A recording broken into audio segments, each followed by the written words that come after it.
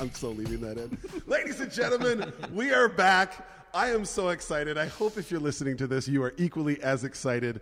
We had a small health-related hiatus, and here we are. We're back. We're better. We're stronger.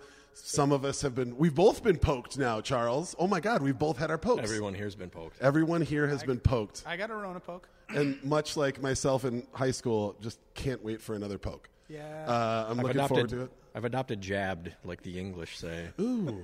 I got you got jabbed. You got jabbed once. Yeah. You're looking for twice. That's right. That's right. Can't wait for it. But again, I really feel like I hope my voice is carrying this. I feel such a weird unbridled optimism right now with everything that's going on. But just a reminder to everybody, we are still recording at the P&A Hall because A, it's beautiful. B, I love supporting an incredible venue like this. But C, because we're also still trying to be safe. We're still trying to stay as far away as we can. We're going to continue to do that. We're going to continue to wear masks. We're going to continue to do everything that we can until we really feel like everybody is open and free. There ends my PSA for this. But here we are. I am one of the co-hosts. My name is Ben Quam. Hopefully you've heard my voice before on this podcast, and you'll also recognize my co-host, Mr. Charles Wad. Hello. See, that's the voice they know. Oh, that's the one they know. That's the one voice they know. love. I like the podcast. Charles, how have you been? I haven't seen you in weeks, and honestly, I was missing you. Yeah, Quam called me yesterday, and he was like, man, I didn't realize I'd miss you this much, not having seen you for about a month. I'm doing well, man. This is going to be the first thing I've had to drink in about a month. So yeah, non-COVID related. Charles took an attempt at trying to die. What did you do? You had a stomach bug, right? Firstly, I've been taking better care of myself. Which is good. Because when this shit's all over, I was just telling JD during our intermission that I want to be able to do things with my friends and not say, I can't do anything with you because I treated myself like shit when I couldn't be near you. And look what that got you. Yeah, precisely. See? So it's a good time. You know, let's just say this is the spring season of Libations for Everyone. We did this the last time we took a short hiatus. We were like, hey, it's winter season. All right, cool. We took another hiatus. This is the spring season because it's warming up and I get to see my friends again soon. Hopefully, the lights, we're approaching cautiously, but the light is at the end of the tunnel. Yep. I want to be in fighting shape. So I've been taking care of myself. I've lost some weight. I haven't been drinking. Yes, I did have some bout of nausea in the middle there where I was like, yo, I don't think we can do the podcast. I'm just kind of feeling a little funky. But I'm feeling better now and ready to drink some of this delicious booze. I was not that surprised when you had told me that you weren't drinking alcohol, but I knew it was serious when you told me you weren't drinking coffee. That made me feel like I should start shooting the emergency flares in the air. Because you are quite the coffee aficionado. I love coffee, but I don't need it. And the reason initially when I stopped drinking coffee, it was just because caffeine dehydrates you. And when you're dieting heavily, you need to stay hydrated. So I was doing a lot of tea, which also is good for you. It also burns calories. It's good. It's holistic. And I love drinking tea this time of year. So originally it was by intention, but then that week stretch where I wasn't feeling so hot, you don't want to have a lot of caffeine in your body. You don't want to have a lot of nicotine. I wasn't smoking cigars either. You don't have alcohol in your body because that all makes nausea worse. You're like the RZA and the Jizza all wrapped up in one over here trying to convince Bill Murray how to take care of himself. Yes. And Coffee's a diuretic, Bill Murray. And I'm the Method Man and the Red Man. Talk about let's black out. I've also been on a little bit of a let's eat healthier, let's lose some weight. I'm currently in the stage of my form of losing weight is I'm wearing a parka, but I took off an undershirt. So I can feel it a little bit, but nobody else can tell. But that's partly because of the predicament that I continue to put myself in over and over and over. Every time I lose weight, then I put it back on. So we're hoping that this one won't be as much of a yo-yo because my incredible wife has also been getting more involved again in the cooking process of things. And us trying to find healthier recipes has been awesome. Dope. But if I'm going to tiptoe into the cooking, I cannot not introduce our guest. We are breaking all kinds of rules on this show. First of all, this is our first repeat guest. Second of all, this is the first time that I've ever had to ask a guest to use their car to go back and get the equipment that I forgot because I am a fucking idiot and ADD hits hard. Right. And I changed where I left a thing one time, and literally that tricks my brain into thinking it doesn't exist, and therefore I don't need it. Are you a line cook? Honestly, I have been, and it's the same reason why the towel goes in the same spot, the knife goes in the same spot. Like, it's the same reason that I always would redo my rail when I was bartending in the service well. I am very much a creature of I know where the things that need to be. Muscle memory, baby. Yep. And as my wife would attest, and I believe did on the podcast, every time she cleans and moves things, then I spend the next month of my life trying to figure out where all the stuff that I used to know where it was. Apparently, it's all gone. I'm living in an episode of Doctor Who. So, ladies and gentlemen, welcoming back to the show, Mr. J.D. Fratsky. That's me.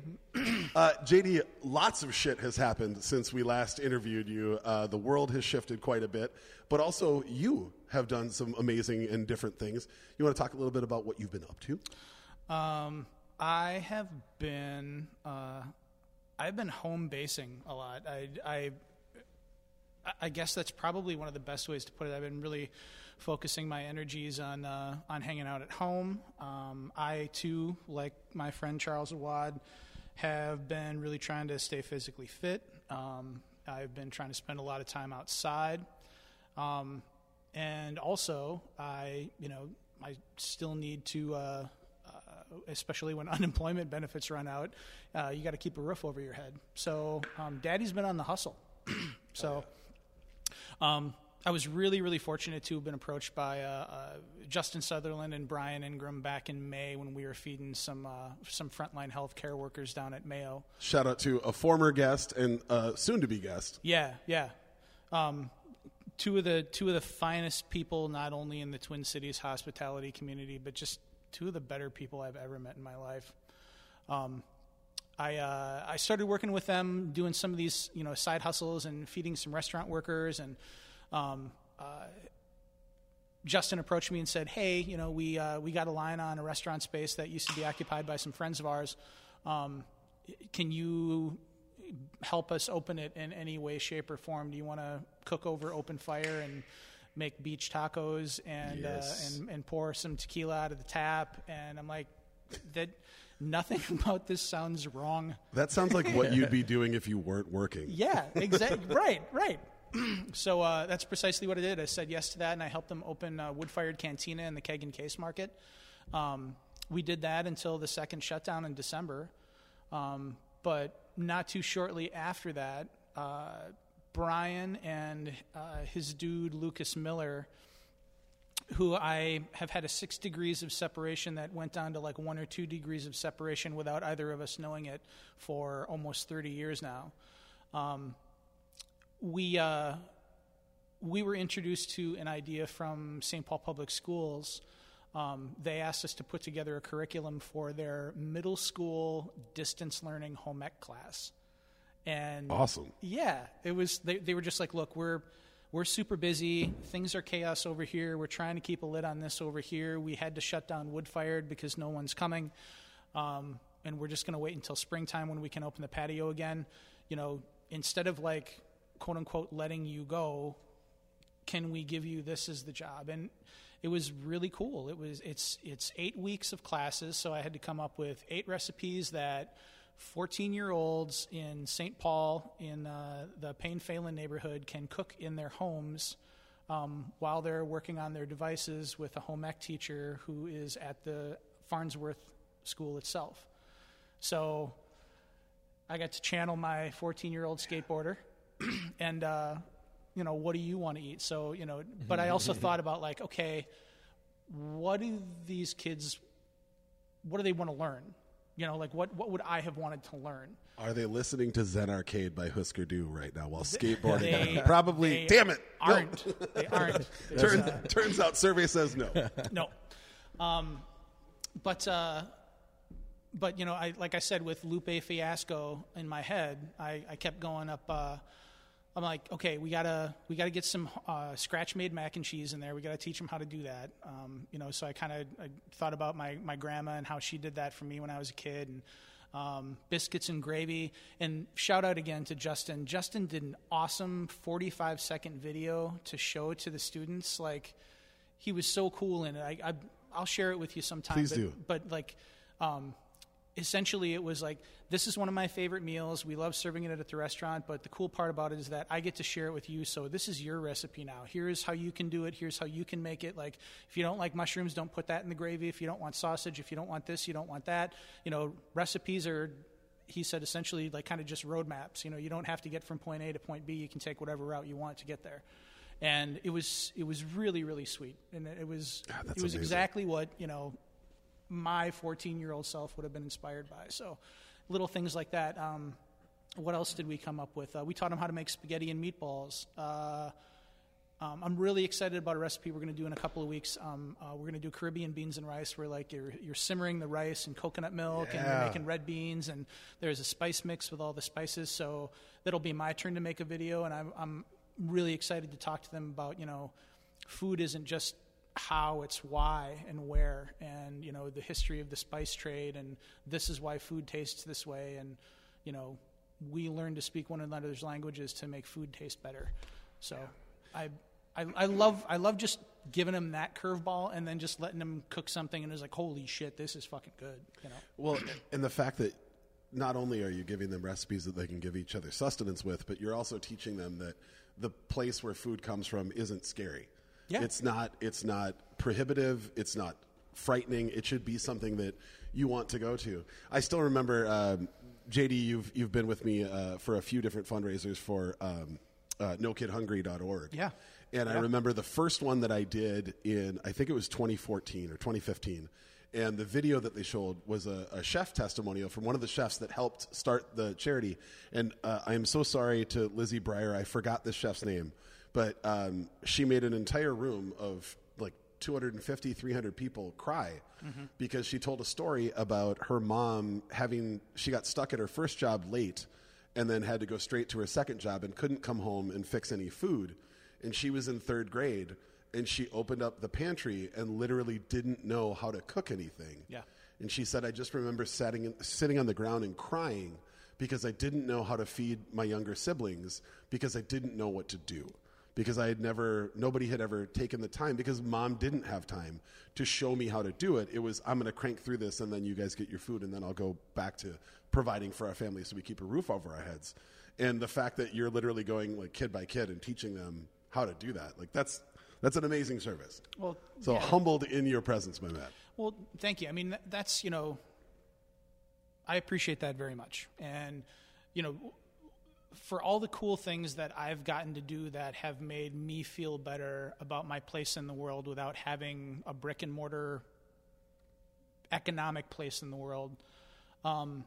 Again, like, I'm not trying to kiss ass or anything. I'm really trying to say thank you to my friends Brian and Justin, because they're the ones who are going out and like making the deals with the people who have donated the food that allowed us to put the free grocery together at the Nome for a month. Mm-hmm. They're the ones who are getting contacted by the St. Paul School District and getting the resources to put some of these things together. It's the staff at the Nome who is actually assembling a lot of these kits so that I can deliver them to the school. Like, being part of that equation and being a cog in the wheel, but also like kind of making sure that the lunar lander arrives safely. I'm really honored for that. But again, it's like, I guess the cool part about all of this is that, this is something that this community, this food community, this hospitality community has always done. We're just realizing that we are capable of doing it from the heart without an economic reason or a restaurant promotion behind it. And that is invaluable. I mean, that's not going to go away, and that's only going to get better. I love it. Yeah, me too, brother. Yeah, that's fantastic. We're getting Cheers positivity in the world, Charles. Yeah. It's kind of weird. Believe it. Hey, we need it. Damn right. Well, I mean, should we just get to some drinking and some questions? Get to some drinking. You guys know how it goes. I'll try and do my thing. Charles, you came up with the original catchphrase, which was sipping shots. Share thoughts. That's what we do. I don't know. We have so many of them. I was like, which one? The OG. It's been a long time. It's all about sipping shots and sharing thoughts. We're gonna do a drink of this delicious Gamla Ode Dill Akavit as Inspirato from Mr. JD. Twice we attempted to do a jump in a frozen lake, a polar plunge, if you will, and my insane work schedule screwed it up both times. But JD inspired me enough in doing that I signed up for a fundraiser for a polar plunge so that there was no way I could back out. And in one day, we more than doubled my goal. So I'm going to jump in a lake in honor of you. All right. And we're gonna give a bunch of money to the Special Olympics as a tribute. Love it. I will be wearing something Cheers to podcast related and something more embarrassing because I promised everybody that helped I contribute really hope so. that I would take an awful photograph of myself. So who knows? It could be just biker shorts, maybe tassels and a tutu. We don't know where it's going to go. No, tassels. I mean, Hey. they gotta cover the nips. I mean, There are two requisites, and that's rhinestones and sequins. Charles? I know your feelings on jumping in water for no reason. Have you ever thought about jumping in a hole cut in the ice in the middle of a lake? I have no problem with the cold. I've done ice baths. Yeah. So But I'm saying in a lake. Would you? Sure. You would Oh, do yeah. that. Okay. Yeah. I told you it's pools mostly that I have a problem with. That's fair. All right. You mean just giant? I just don't. We don't giant have to get urinal? into this. I've probably mentioned it on the podcast before. I don't understand water sports. Yeah. I'm an adult. I don't want to flap my arms around in water and then have to dry myself off to get another beer. And I would say the same thing about water sports, but I'm referring to something different. So, I think we're all in agreement on that one, but I can't be certain. We'll save that question for next time JD comes on. There's a Donald Trump tape Exactly. in a locker somewhere It's still out there somewhere. in the former Soviet Union. oh man, They probably launched it into space. He's good tape. He's good tape. All right, well, let's It's take a called bump here. insurance. Let's take a little bump, and then Charles, I believe you're Shotskis. taking it away as the Hey, guys. start. Happy Stone Cold Steve Austin Day. Happy Stone Cold. Steve Austin Day. I really wanted the sound of breaking glass as we were taking that shot. Eventually, we'll start adding sound effects, and we'll be able to do that. Oh my God! Here comes Stone Cold. Stone Cold! Stone Cold! Stone Yeah, Cold. we could have had the breaking glass as our buzzer, but we didn't think ahead. Man. That's what we love about this podcast. No forethought at all. No, absolutely. All right, let's get into the questions and let's continue discussing food. JD, what food did you used to love that you're totally over now?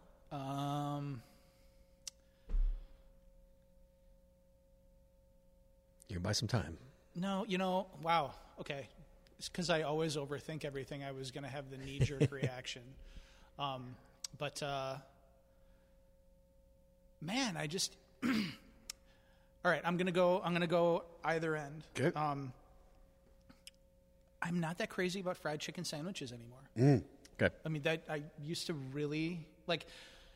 I like whenever you have that extra $8 in cash in your wallet, and you're driving home, you're like, oh, I'll just swing in the drive-through, at whatever random fast food restaurant. Or Everybody's got one. I've never had this one before, or I haven't had this one in 20 years before, and when I started doing that, my succession of disappointments, not only has it kept me from the awful toll it takes on my physical health, but it also is just kind of reinforces the fact that so much commodity food business, like it just goes for the lowest common denominator as far as ingredients now, and also like, for instance, like a bunch of fast food, like the buns.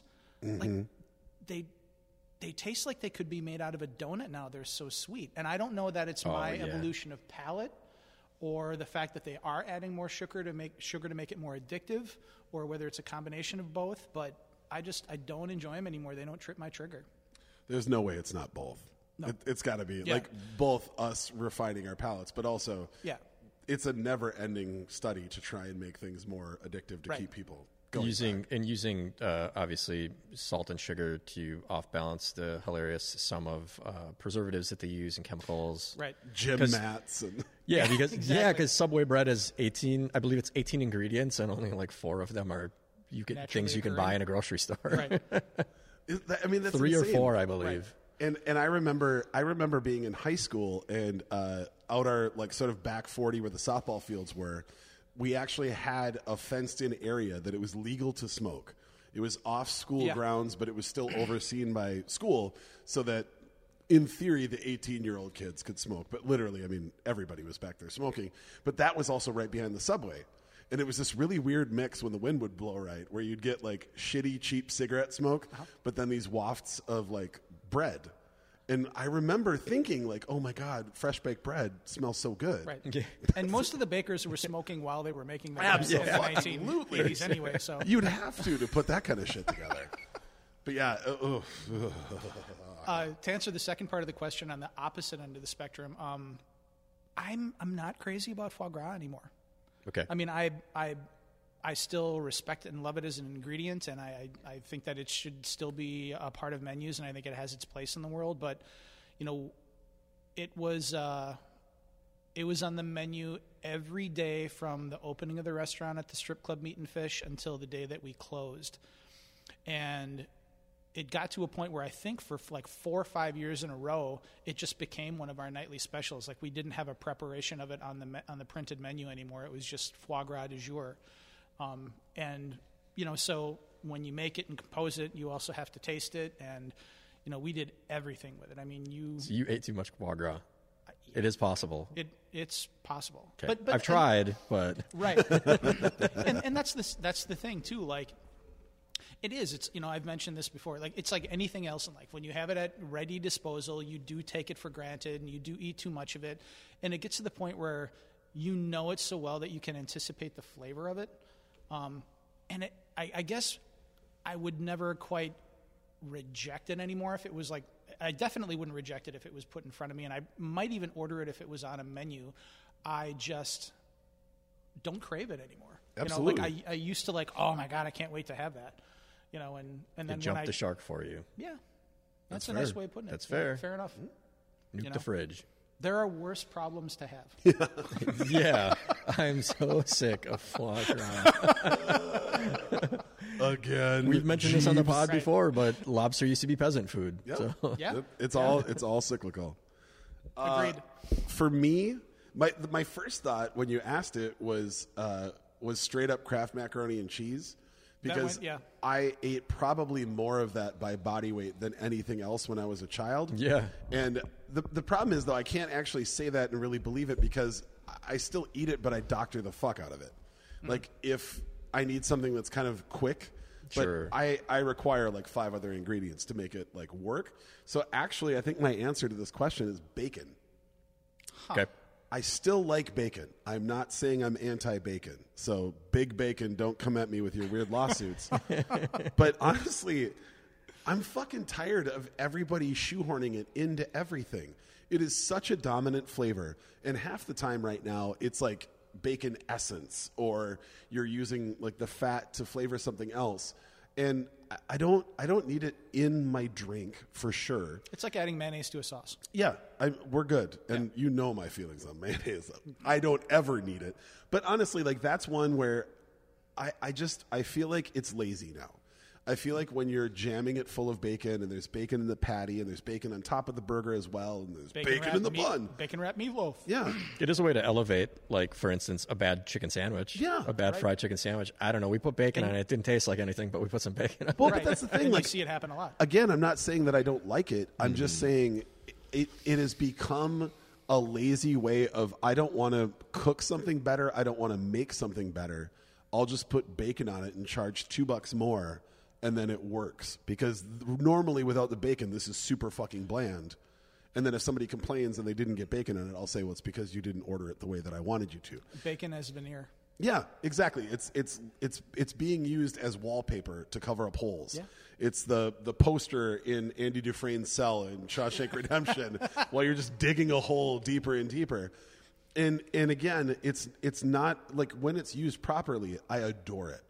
But I'm not going to say where, but I had a really incredible Brussels sprouts dish today for lunch. I loved it. Everything about it was perfect, but then they put like half a pound of bacon in it. And it got to the point where like I couldn't taste any of the other flavors. So I went through the entire thing and I just portioned all the bacon off to the side and then I ate the rest of it. If I may venture an opinion on that, I feel like, well, that's a classic combination that everybody knows. Like, I don't think there's a menu within 100 miles of this place that hasn't had bacon and Brussels sprouts on it at one time.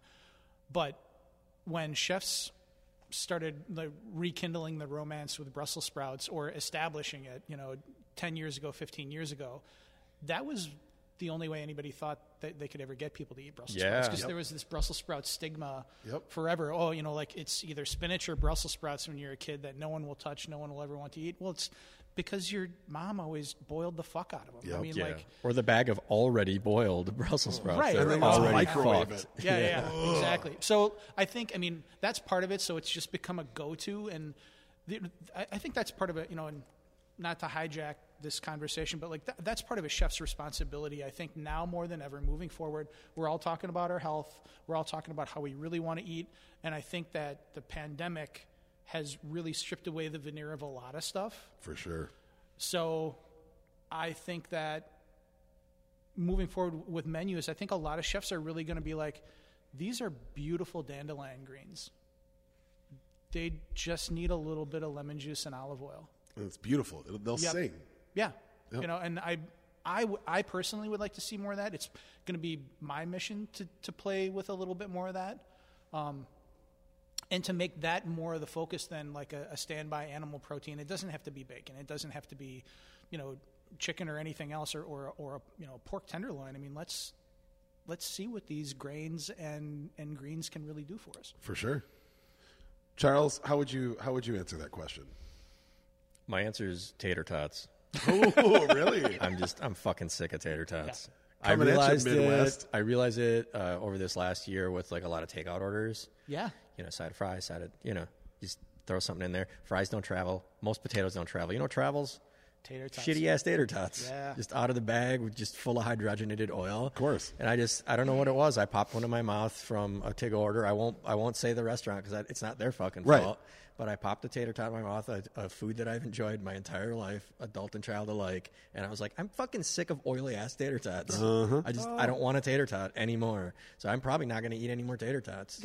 I think I'm just done with them. Like, there's something like tangy metallic that goes on there. Weird oiliness too. Yeah. The pre-bagged stuff, they're so fucking oily, in the center where it wasn't even fried. Well, and then you also, if you're getting them from a restaurant, especially one that's busy and you're getting to-go food, you'll get those ones where it's just the crunchy outside all the way through the whole thing. Yeah. Where it just tastes like you got all the crispy bits out of the fryer and just you got ate a 'em. cylindrical hash brown.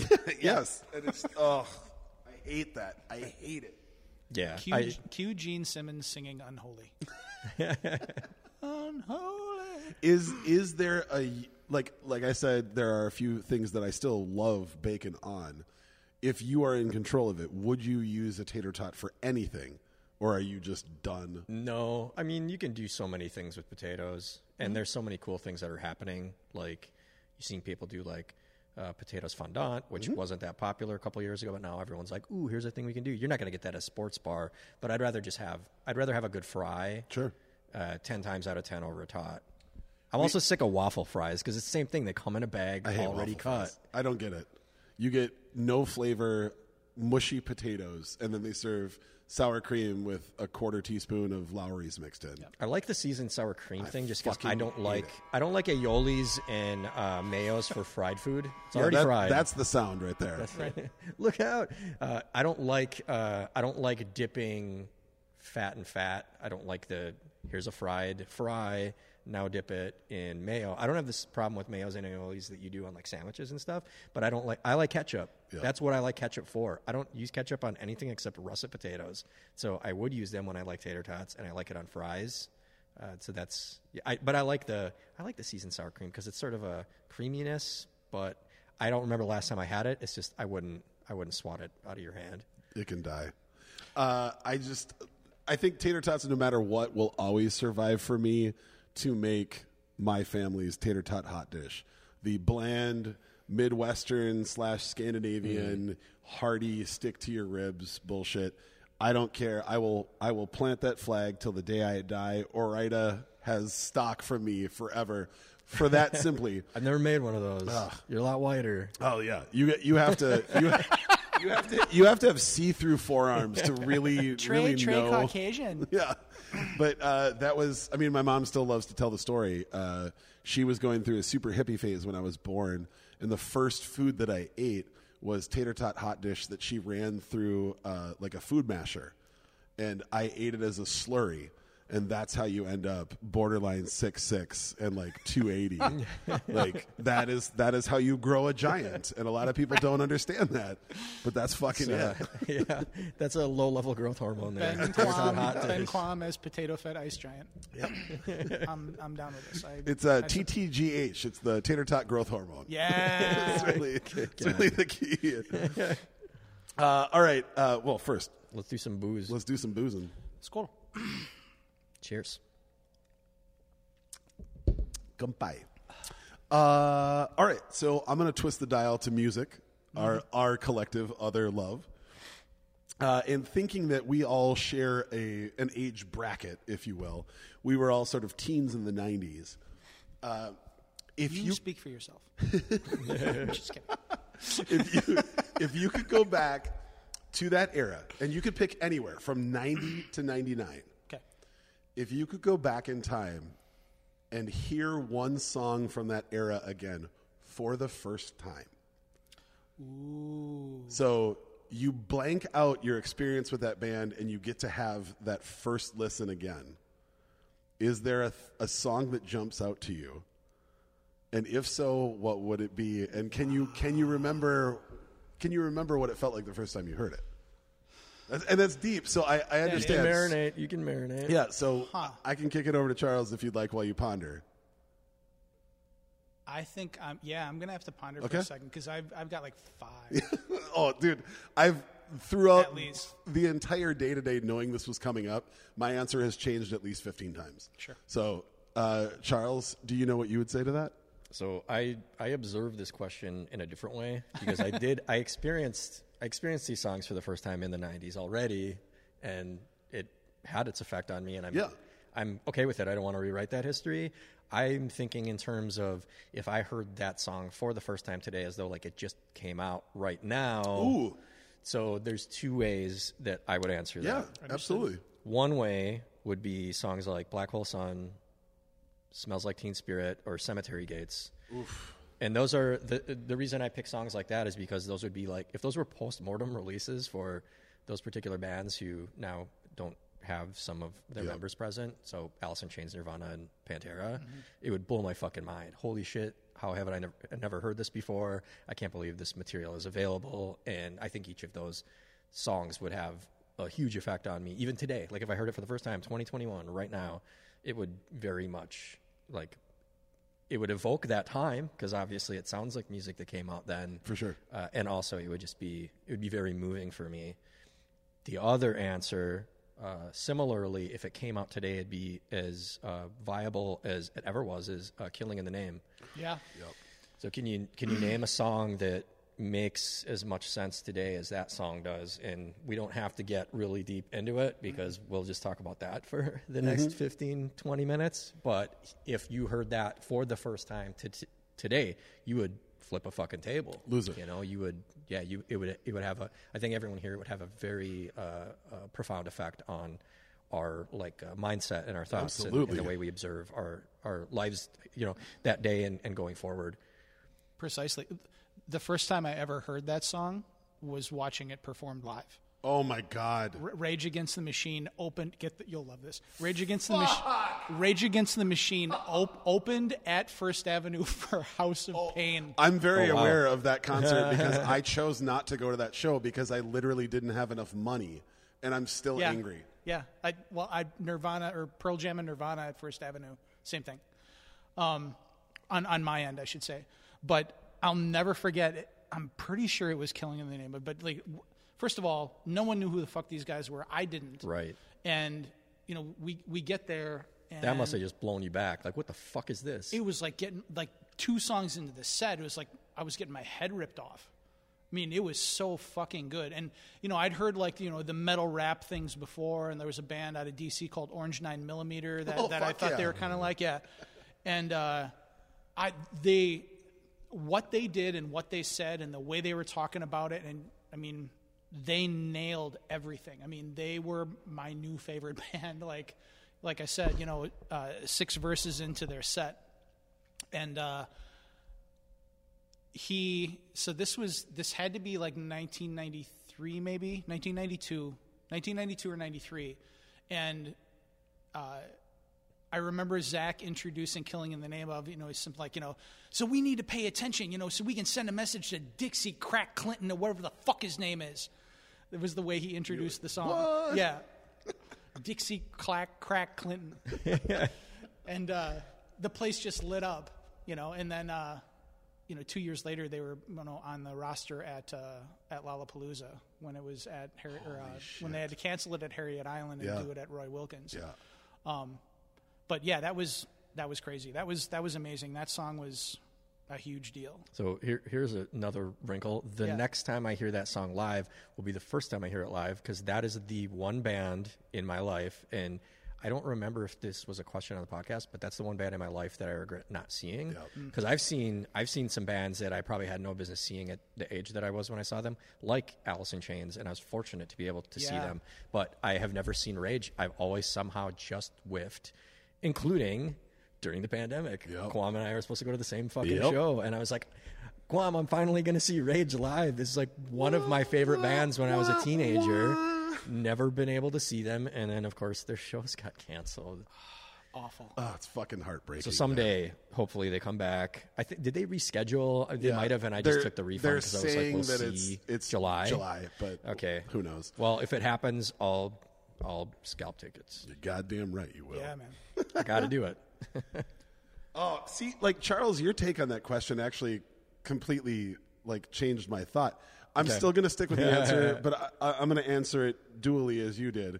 If I could hear a song, given everything that's happened, if I could hear a song right now for the first time, it would be either Wooden Jesus or Hunger Strike from Temple of the Dog.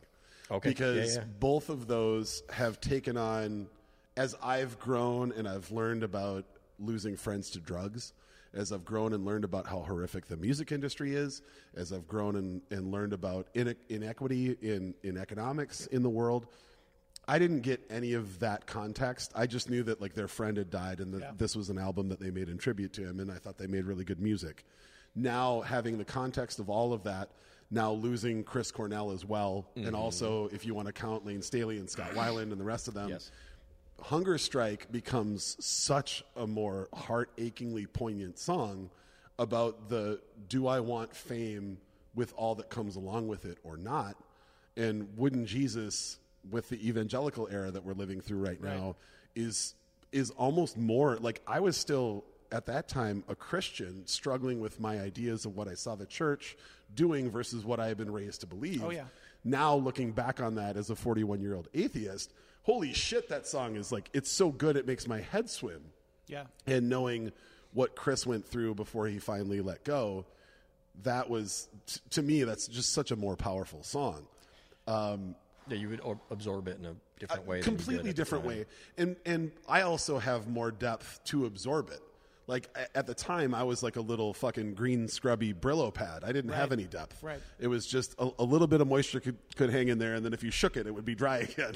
Well, yeah. You remember, like, you and I, and I think we mentioned this last time we hung out together, but, like, that's one of the things about music that's so amazing, and what makes it so necessary that when you're young is that it's a roadmap. You know, you might not have those life experiences, but you know at one point or another you're going to experience something like this. And this is how deep it's going to feel. Yep. And for the fact that somebody can put that into music and lyrics, you know, it doesn't necessarily make you pursue being around people that's going to happen to, but you know that it's possible. And dude, that's it. And later on, when you do feel those things, you have that to go to as a sense of comfort. You know, oh man, Jesus Christ! Like, on that album, my two songs are "Pushing Forward Back" and "Times of Trouble," And I can barely listen to Times of Trouble anymore because Chris Cornell is singing about telling someone not to take their life, and he ended up taking his life. It's like that album, I keep going back to it now, looking back and just being like, holy shit. But like for me, I guess I would have been, I think 12 or 13 when I got it. And just the fact that like Wooden Jesus starts with a line, Wooden Jesus, where are you from? Korea or Canada or maybe Taiwan? Like, just thinking about the capitalism involved that's intertwined with religion, that gave me the language to start talking about my feelings because I didn't even know how to talk about it. And that song was the start of me being able to talk about it. And then I found Vonnegut. And then like the ball keeps rolling, but that's the first song. Yeah. But the way that I intended the question, if I could go back and hear a song for the first time, it would be Hypnotize by Notorious B.I.G. Because it's the first song and the only song in my life that I pulled my car over on the side of the road because I did not know what the fuck I was listening to, and I needed to take it in. Okay. Like, so you'd want the same experience over again. I want it again. Okay. I want to be in a shitty minivan that I don't own. I want to have my Sony Sport Discman with the bass boomer, the little extra bass boost, with the little X-Bass tape adapter going in. And I want to feel compelled to pull my car over because I didn't know that something could blow my fucking mind in the first 30 seconds. And I loved Big Papa. I loved Juicy. I loved that whole album. But when that song dropped and I realized how it was Biggie stepping onto a world stage. That first record to me was, oh shit, New York has a new king. Right. And that was dope. But that was still like, oh, that's New York to me. I was like, I'm hearing a new reporter coming on who's going to be the most famous reporter from New York telling me about what's going on there. Yeah. Hypnotize hit where I guess the way that some people reacted to like when Chronic first came out from Dre and the G-Funk era, I didn't have enough other texture around that to really realize how groundbreaking that sound was. I just love the record. Mm-hmm. From in the 3, 4, 5 years from the Chronic coming out to, or I guess 6 years from the Chronic coming out to Life After Death dropping and Hypnotize being the lead single, when that fucking hit, that was when I realized, oh my God, this might be like a thing that the world has to stop and take notice for. And there's plenty of other songs that I actually know all the lyrics to even better off the top of my head. I could literally do all of Dre and Tupac from California Love. It's a great song. But Hypnotize fucked me up. And there's still not a time that I don't listen to that song and just, I'm in awe of the way that he dances around the pockets of the rhythm of that song. There's other songs that he has better lines in. There's other songs that have better production. But that was the first time that I realized, personally, like, fuck, hip-hop might run the world. And here we are. He has otherworldly cadence. Like, it's just the way that he verses is incredible. Even like, the opening line of that song, he stops and gives himself a pause to not hit hit on the beat, just to show you how fucking ridiculous that's what I was going to say. Like the stumbling of it, and the purposeful stumbling of it. Yeah. I mean, the only other group that I knew that did hip hop that way, that made it work and changed everything, obviously, was Wu-Tang. Of course. Yeah. But you had the ability to have 7 different guys with 7 different cadences doing that. Totally. Where with that song, or with Biggie's career in general, but with that song, that was when I realized he doesn't give a fuck about anything. His first line is bragging about how sick he is, and he literally gives himself a weird pause in there just to show you, I'll dance whatever the fuck steps I want, and it'll still be on beat, and you're still going to get down. Yeah. And I heard it before I ever saw the video, and when I saw the video, that was also the first time I had seen like a Hollywood movie size video for a hip hop song, and it made sense. That grandeur was what I heard in the song, and that was what his like. There's a drummer named Bernard Purdie. I don't know if you guys know who he is, soul drummer from 70s, 80s. If you listen to, he's the drummer on the 5 Stair Steps, Ooh Child, which is one of my favorite songs of all time. And if you listen to him, as the song builds, he starts playing his fucking snare and his kick almost like he's almost fucking with the beat because he's hitting around it, and it almost feels like the entire drum kit is rocking with him. That was how Biggie ran his cadence on that song and many other songs. Yeah. But that song, I would give anything. I did the thing, the really embarrassing thing, where I don't know what to stare at, so I just stared at the display of my stereo in the car because somehow like that was like making eye contact with the song, and I literally pulled over on Highway Simpler 100. time. Exactly. You could read an air freshener Yeah. can back then. And I just sat on the side of Highway 100, staring at my stereo, with my head, like my hand on my head, going, "What the fuck? This is insane!" Wait, so what medium were you listening to it on? That was on the radio. That was on was, the radio, KMOJ debuted it Yeah. like the weekend before the album dropped. Sure.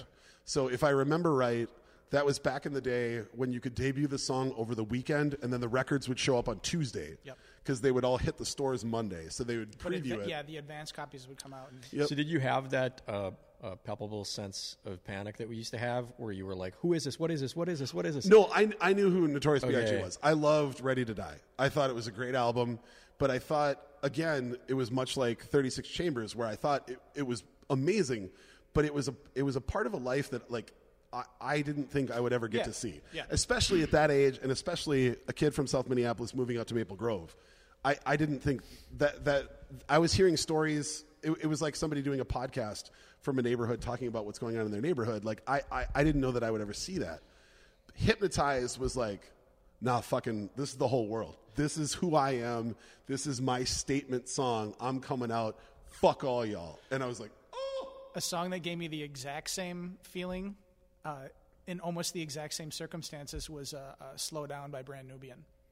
Oh my God, that song still hits. I was driving around Winona in my mom's car, super lonely. It started to snow, so it was really beautiful outside. It was maybe 11 o'clock at night, and the local radio station, the college radio station, played it, and I'd never heard it before. And that loop with the Edie Brickell song, What I Am, comes up, and they just bust out. And just like you're talking about, telling stories about a life that you're never going to live or don't think you're going to live. Yep. But you know, just really, really opening up those doors. I mean, it was the same thing. Like I remember turning off Broadway and just driving down side streets really slow, listening to it. And like, I actually, when I got home, I called the radio station to ask who it was. Yep. Because they didn't announce it while it was playing. And I was working at a record store at the time, and like the cassette single, remember those? Oh, absolutely. The cassette single sampler showed up, and I yanked it right away, like without letting my boss know anything. You know, that came home with me. And I, to this day, like I love that song. That will always be a part of my life. I might like them more now than I did Yeah. then. Like, for whatever reason, like that whole catalog has gotten more important to me now. Where like when I don't know what else to put on, like that, honestly, that song will probably be in my top 10 of like, I'll throw that on. Pooba makes no mistakes. She said, "Rock me the night fall." Oh, that. Anyway, to answer your question, I think if everybody's getting one or two, I think the two songs I would pick out would be I would pick out "Fresh Tendrils" by Soundgarden.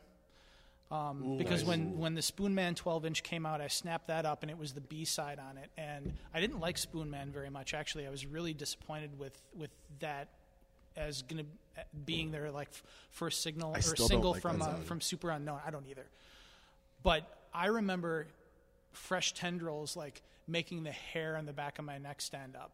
Like that song still creeps me out on a bunch of levels, and I know what the song means to me, but I don't necessarily still know to this day what the song's really about, and that's one of the things I love about it too.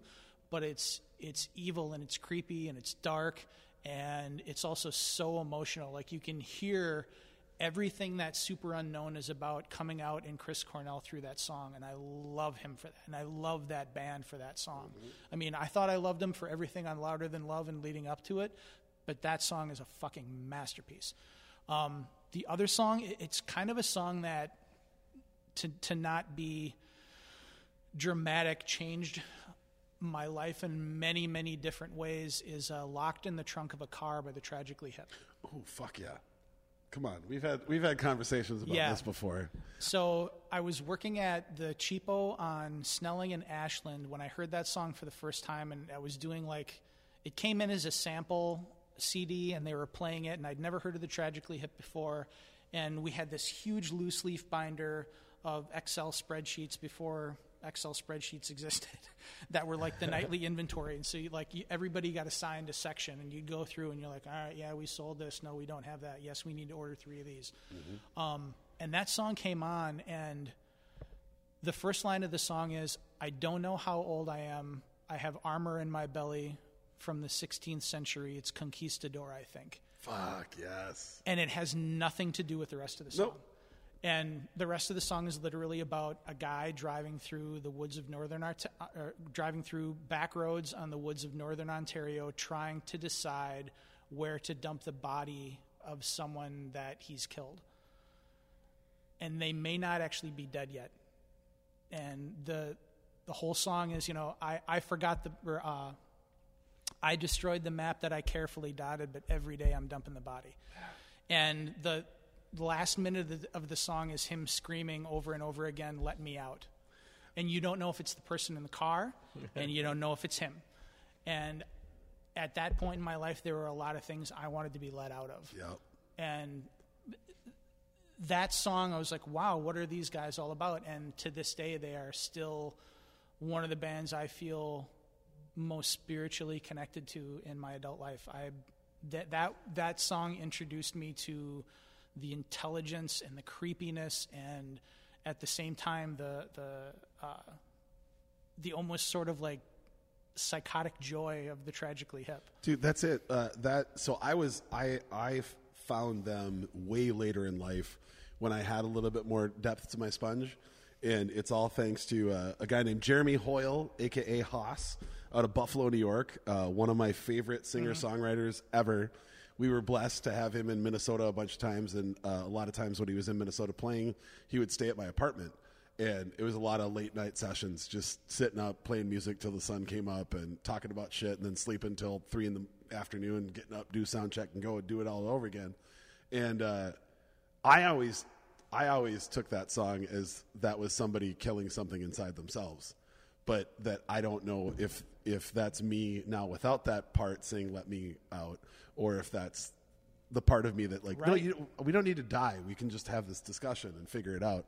But again, that's the joy of a lot of Gord's lyrics is you can interpret it in so many different ways. Yes, and all of them end in like awe-inspiring, incredible things. He was a rock and roll poet in the truest sense. Fuck yeah! And he was dark and creepy and weird, but he was also super funny. And he writes some of the most touching lines in the late 20th century that anyone has ever associated or had with rock and roll. I mean, there's a song called "Don't Wake Daddy" where he writes a line, sled dogs after dinner close their eyes in the howling wastes. Kurt Cobain reincarnated smiles and licks his face. That's so crazy. If he could be reincarnated as anything, that's the last thing in the world he would have chosen. A sled dog. But it would have been one way for him to experience a little joy. Yep. Wow, this is really nice. And yeah, he would have picked heroin. But also just been heroin. Imagine a life where you're nondescript in the middle of a team. I think the worst yoke that Cobain had to wear was that of fame and that of a frontman. Right. It's all right. We could go on that one forever. Mm-hmm. I feel like this should this should be a raise a glass kind of moment. Okay. And Charles, I believe you're up. Let's go. Cheers. Oh shit. That's all right. JD. All right. Next one. Oh yeah, okay. Well, I'm bringing it down. Oh shit! This is about to bring it down. This is a goofy ass question. I ended up swapping a question for this one because it's silly and funny to think about. It just occurred to me a couple days ago. So JD, how good are you at estimating the amount of time you need to microwave something? Fucking awful. Okay. Do you go over or below? Or does it vary wildly? I've been burned, no pun intended, by overestimating times on ovens and all sort of technological devices over my life that we have a microwave in our house that we inherited from the previous owner. Okay. I probably used it 4 times, and every one of them I'm like 12 seconds. I don't care. I could put a roast in, and it would be 15 seconds. Okay, no, it's not done yet. Like, because I lost the language of microwaves Yeah. a long time ago. For sure. I don't speak it anymore. It's a like, well, and it's such a weird language because they're all so wildly different. Like, I don't have any, like, I could tell the difference between like a 50cc scooter, a 100cc scooter, and a 150cc scooter if I was driving it. But I don't actually know, like, no one's ever broken down like what the difference in like what they're capable of is. And microwaves have an even wider swing on like what their, like, I guess it would be wattage is. I don't fucking know. So I usually, like, looking at our current microwave, outside of if you just hit start, it gives you 30 seconds. Yeah, ours does that too. And if you hit- first one I've had that does that. If you hit 1, it gives you 1 1 minute. minute. Yeah. If you hit 2, 5 minutes. And it goes from there. Okay. I don't understand why it works. So if it's something that I just need to like melt quick, like butter or something like that, You hit start. yeah, hit start. I'll do the 1 minute sometimes if I need something to like maybe Heat up start to good. thaw or heal it. Yeah, something like that. But then I really just try and fuck with like the reheat plate thing. And it's miserable because then on mine, here's the best part. I don't actually know what it means. If you hit reheat plate, the first thing that pops up is the number 9. Okay. If you hit it again, it says 12. If you hit it again, it says 16. So I'm assuming maybe ounces of Ounces? food. Oh. But I don't actually know if that's true. And I don't really know what they could That be. sounds right though. Could be a code. I don't know. So I go to 12 or 16 because that's about what I would guess I'm eating, I guess. Okay, give me 12. And then whatever, hit it. Whatever 12 is. And then it's literally like an arbitrary time that pops up on the clock. And it just goes for like 4.5 minutes and it makes different noises with I don't know what any of it's doing. I try desperately to heat everything that I have up in the oven. Or worst case scenario, we do have an air fryer and I'll do that. Oh. But if I have to use It's a fucking convection oven. yeah, it's a mini convection oven, exactly. It gets hot quick. That's really the only difference with my big oven. But I do like, for instance, I'll make a pan of enchiladas. And when we're getting down to the last few, I'll have like 1 for lunch, right? That's just way easier to throw it in the microwave. But if I do it on 1 minute on high, it'll be burnt around the edges and cold in the middle. If I do it for 2 minutes, it's inedible on the edges, and it's actually decent in the From middle. frozen or would we? No, like out of the fridge. Oh, so the power level must be lower because 2 minutes for enchiladas. That would. Wild. Okay. But if I do the reheat and I do 12 ounces, or just the number 12, I hit start. It's about 3.5 minutes, and it gets enchiladas decently hot. Oh, so it modifies the power level for sure. Yeah, and I Everyone does max power all the time. It's like people cooking on a range. don't think in mine the even has 80s. a power level. What's that? Mine doesn't have a power level. It just has like a whole. got it. It It's has a like- whole brick of like different settings that you can use for food, and then it's got like It's the got times. every microwave has power levels. It's just that we don't always know how to fucking change them. But I think it's like 1 to 9. I think 9 is usually the max power level. I'll look at it when I get I'm home. not a microwaveologist, so I couldn't fucking tell you the. I don't exact even know where our specifics. microwave. But came that sounds from, like I'm not gonna lie. it sounds like it's lowering the power Yeah. at which it is microwaving, and then doing it like slow and steady. What Which I actually think- makes a lot more sense. Maybe I shouldn't use max power on mine. I'm not gonna lie to you. What I actually think it's doing is Yeah. I think it's doing max power for like 30 seconds, and then low power for 30 seconds. Okay. Because it definitely Maybe just blowing the fan. Could It's like be. alternating. Maybe, Okay, that'd be dope for like melting butter. yeah. If it could do like If it could 10 do that. seconds, And 10-second fan, and not 10 get it to sec- scorch all the proteins. or to blast the fucking roof of the microwave, which is the worst. Like, oh, now I've done it. Right. I guess I keep having this, image of like, putting something in the microwave and not really paying attention to, not really paying attention to how much time I'm putting on it or what kind of power is actually heating up whatever said food stuff I put in, and then opening the door and like a pterodactyl flying out. Like yeah, it could be. I could be anything. If it was Like a pterodactyl egg, then Yeah, I suppose exactly. that would happen. you know, Charles, yeah. what is your first of all, how often do you use a microwave? I try never to use a microwave. Right. I'll use it to like reheat tea, occasionally to heat food. It depends on what the food is. If it's in, like, if I have food in a Tupperware container and it's like the right amount of food for a serving, yes, it is going to go in the microwave. Like today, my mom makes this beef and barley stew with segments of bone marrow in it. Good God! It's my favorite stew. It's got a lot of cinnamon in it, which is a very Lebanese thing to do. Fuck off for not sharing that. And I had like just enough of it to throw in the microwave. So of course I throw it in the microwave. And I'm like, let me hit the start button and see what happens. So that's 30 seconds. Stone cold, right?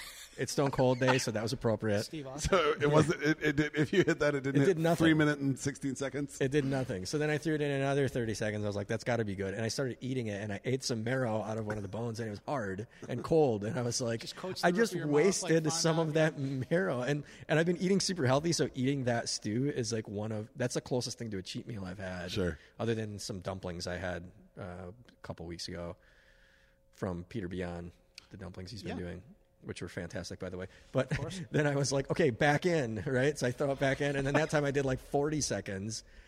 I'd like to say that I'm neither good nor bad. I just fucking guess, and I'm almost always wrong because I use my microwave so infrequently. And I'll also say that I was improperly trained to use a microwave because my mom will enter numbers like, I shit you not, 199. When I was a kid, I'm like, why are you doing this? Well, 2 would be way too much. Yeah, but 199 is a minute, 2 minutes and 36 seconds. Dude, what the fuck is going? 30. No, that's not right. No, hold on. 2 minutes and 39 seconds. That'd be 239. 199. Yeah, 239. There you Yeah, but like she would always enter numbers over 60. Damn it, now I want to try that. Over 59, and I'm like, why are you doing this to me? And she'd be like, no, it's come on, you know that dish takes 199 to heat up. To quote Carl the Mailman Malone, because I can, Wayne, because I can. Right. Oh my god. The best use of my microwave is for me to put other shit on top of it that I don't know where it goes. Like that's where when we have something new that comes into the kitchen, it just hangs out over there. Or if we have a dish that we have to return to somebody, that's where it hangs out until it's time We have to a go. build-in above our range. We probably wouldn't have bought one. It can be useful for certain things, like when I do crab. I'm not going to boil my crab. I don't want all those good essentials to get washed away. What I do is moisten a paper towel, wrap it around the crab legs, throw it in the microwave for literally 10 to 15 seconds. That's a thing that I know. Yep, just like a real quick zap. That's a thing that I know how to do. David Chang's on this kick now of using the microwave for everything. I don't know if you've seen this on his Instagram. I think it's fucking ridiculous. Like, come on, dude, what point are you trying to prove? Don't make me cook rice. He's like, it's quicker to cook rice in your microwave. It only takes 17 minutes. I'm like, dude, my rice cooker takes 12 minutes. Yeah, so why would I use the microwave? Jesus. Right. I will say that I did use our microwave at our previous abode to heat water for things. But the fact that I live in a house where the water comes out of the tap at 161.7 degrees, like, we're good. So I can make simple syrup off the Daddy tap. can play. Right, it's exactly. amazing. So I've already accepted. My wife and I will be looking for a new house probably this summer, and I've already accepted the fact that I'm probably going to have to re-ingratiate myself with some sort of water heating thing. Are you a coffee guy? Of course, but I'm an espresso guy, so I'm okay. the worst. So say get a beautiful gooseneck kettle like the one that I have from the that's fellow the problem. Stag. That thing's. I am cold pressed year round, which is again where we disagree. Sure, I'm cold pressed year round, but I love a hot espresso. So got it. Do you have an espresso maker at home, or you just usually order them? We splurged. We have.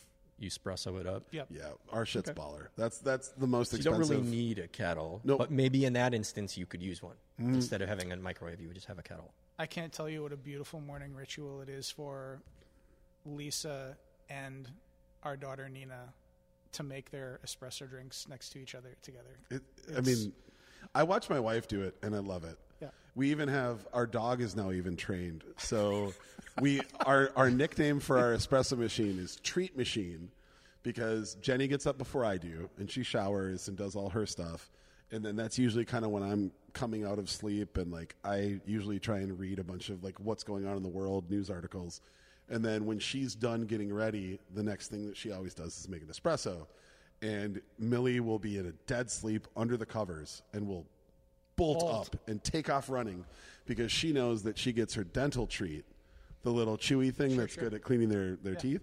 She gets that when Jenny gets up and makes espresso. Oh boy.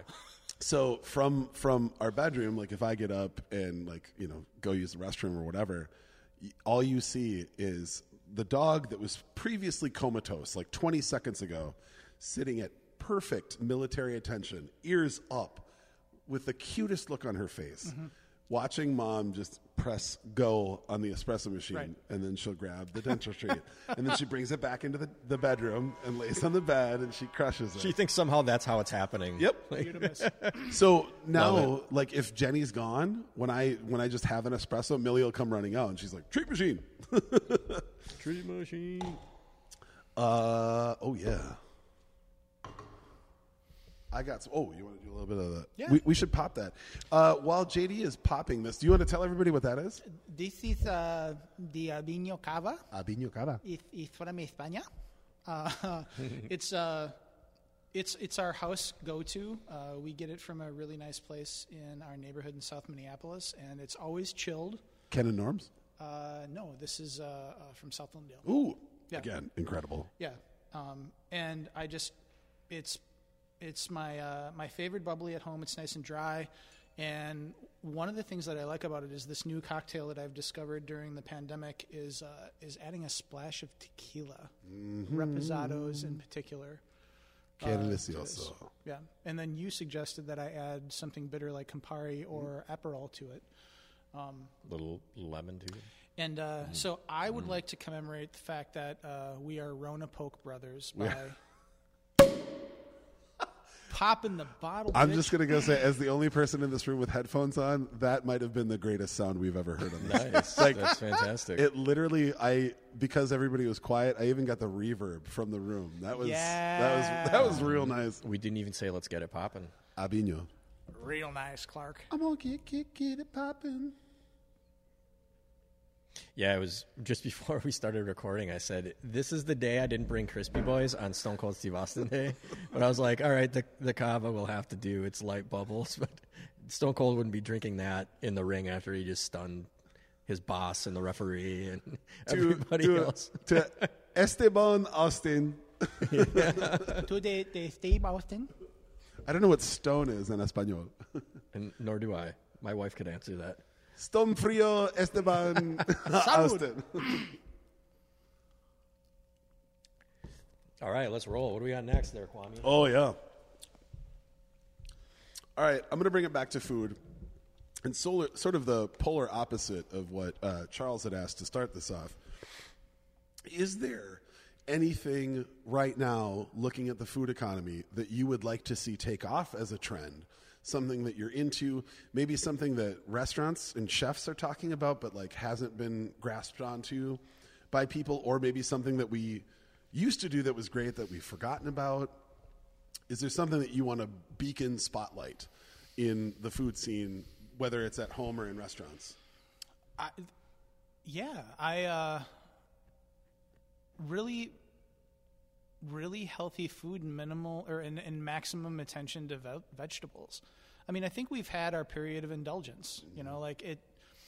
We had a really good run with it. You know, the days of Apia de Cochon and Joe Beef, you know, really taught us what could be possible with the things that we do with really old and classic French recipes and turning them on their ear with modern indulgence. You know, the age of foie gras on a hamburger with gravy and a fried egg had its time, and we had a really good time doing that, and we all learned how to do that, and we learned how to give a giant middle finger to what high-end food was supposed to be and bring that down to a level where everybody could accept it and take part in it. But I think, you know, what we talked about earlier, you know, using the phrase stripping the veneer from things, you know, removing the bacon from the recipe, I want to see a lot more of that. Like I personally want to experience, you know, like I said, a lot of vegetables that are treated minimally. You know, like something that's seared or braised with just a little bit of garlic and white wine and salt. You know, I want to see the trademark of a chef's skill in how he or she or they can put together a salad, compose a salad, so to speak. Yep. I mean, I'm talking like, a layered vinaigrette that's going to hold for the cook on the line. So you're teaching the cook on the line who is working in the pantry station. That's usually where you relegate the least experienced cook to realize that when I take that out of the cooler at the beginning of service at 5 o'clock, it stays held, emulsified, without breaking, all the way until the end of service. That is the skill set of a chef that needs to teach somebody who's going to carry this forward. And then in the meantime, the salad that line cook is using to put together has the right amount of radish in it, and it's distributed evenly throughout the salad, and people aren't just throwing different kinds of cheese on top of it willy-nilly, and you'll work through it. I think that really cool things like that are going to be the trademark of somebody who has skills, really cares about the food, and more important than anything else, really cares about the ingredients and where they're coming from. Can I, just to further that question, what do you think it says about our culture that we put the most inexperienced person on the pantry station, which literally has the most delicate ingredients? To me, I think that's always been indicative of what we want, or what we give our society and we teach them to want, is the fact that the fresh vegetables, the most delicate ingredients, is the throwaway part. That's the newbie. You put the machines on saute, you put the machines on grill or on fry. Oh, yeah, the saute is the Rockstar station. The Expo is the Rockstar station. But I disagree with you. Do you? Because I do, because I'm coming from a kitchen perspective, and I still grew up in a vestige of the classical era, and essentially, True. like, one of the reasons that you put someone who's least experienced in the pantry station where they're dealing with some of the most delicate ingredients, pastries and lettuces and fresh vegetables, is because that's sink or swim. If that person can't learn how to understand those and plate those well and care for them the right way, they don't belong in a kitchen. And I think this is just more indicative of the fact that I never worked in one of your kitchens. I worked in kitchens. Even there are 2 restaurants that I due to issues with, we'll just say politics at the time, that I had to cover for some people that unfortunately were not able to work for a few months. And I was just floored that, like, looking at the fact that, the one station that we can always just give to whoever, like the fucking bartender, is the pantry station because they don't really care about the salad. And I didn't get it at the time, and now looking back on it, it's just been one of those things that has kind of always bothered me. But that's also because I've been wrestling with my own weight and my health, and do I want to live for another 41 years? Or as do I.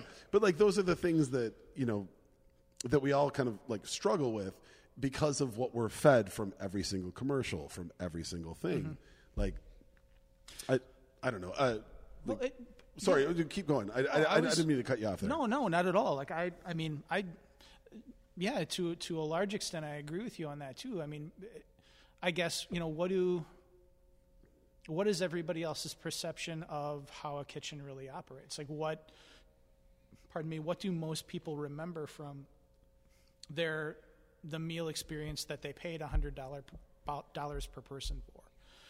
And that's the hot entree, or that's, the pasta course, or whatever it is. I mean, they tend to forget the salad, despite how beautifully the salad was presented and how well it was tossed.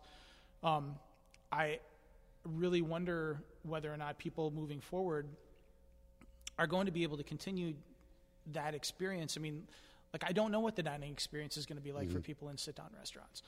But I do know that in order to maintain that kind of skill level, you have to learn, to get to that rock star status cooking the hot stuff.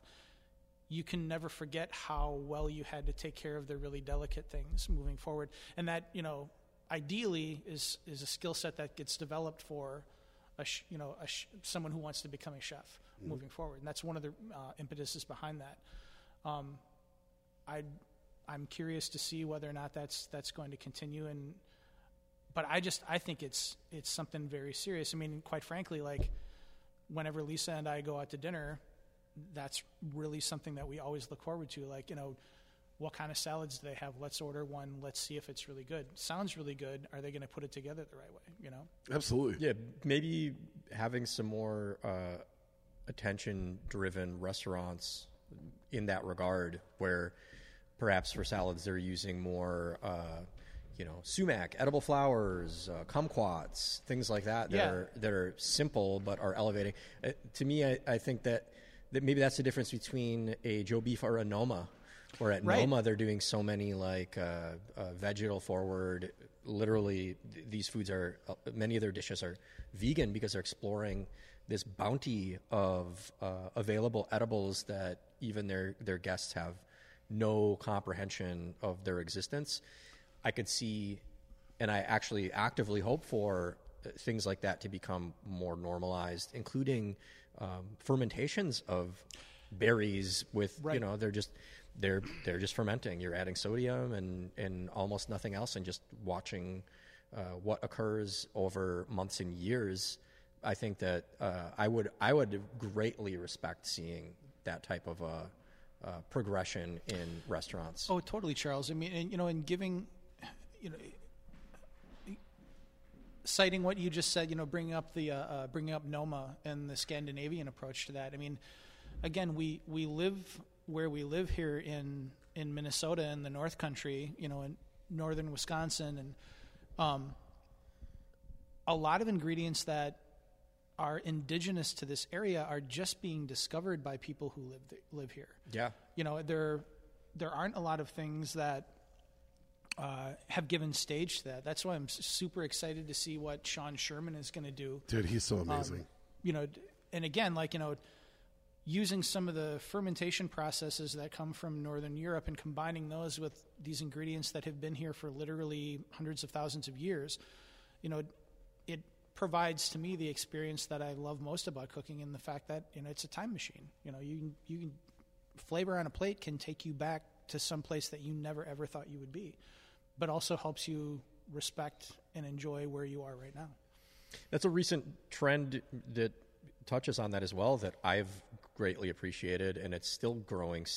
It's picking up steam, and we'll see what happens now when restaurants are more actively open and more encouraged to write new menus and things. But seeing locally foraged ingredients, even the stuff that is quite pedestrian for people who have foraged for a long time. I've been an amateur forager for a long time, but seeing nettles and fiddlehead ferns and chanterelles and morels and ramps on menus is spectacular. Like people to this day still ask me, what the fuck's a ramp? If I make if I have a party at my house and I shuck a bunch of oysters and make like a ramp mignonette, a pickled ramp mignonette, what the fuck is a ramp? Right. Like, have a taste, motherfucker. Same thing with fiddlehead ferns. Putting that on a dish and watching people go, "What are these? They're fucking delicious." Oh my god, unbelievable. Yeah. They're like more These are delicious nature's asparagus. snail. Yeah. It's so fucking cool. And of course, like, taking advantage of that, we've seen a little bit of it because those are like very commonly found things, but having chefs discover or at least present things that we are not aware of in new and interesting ways. Well, cattail roots and milkweed pods. Alan Burgo is doing some really cool stuff right now. In fact, I think just finished he finished and submitted his cookbook. He's a chef who worked in a couple of restaurants up here. He's such a cool guy.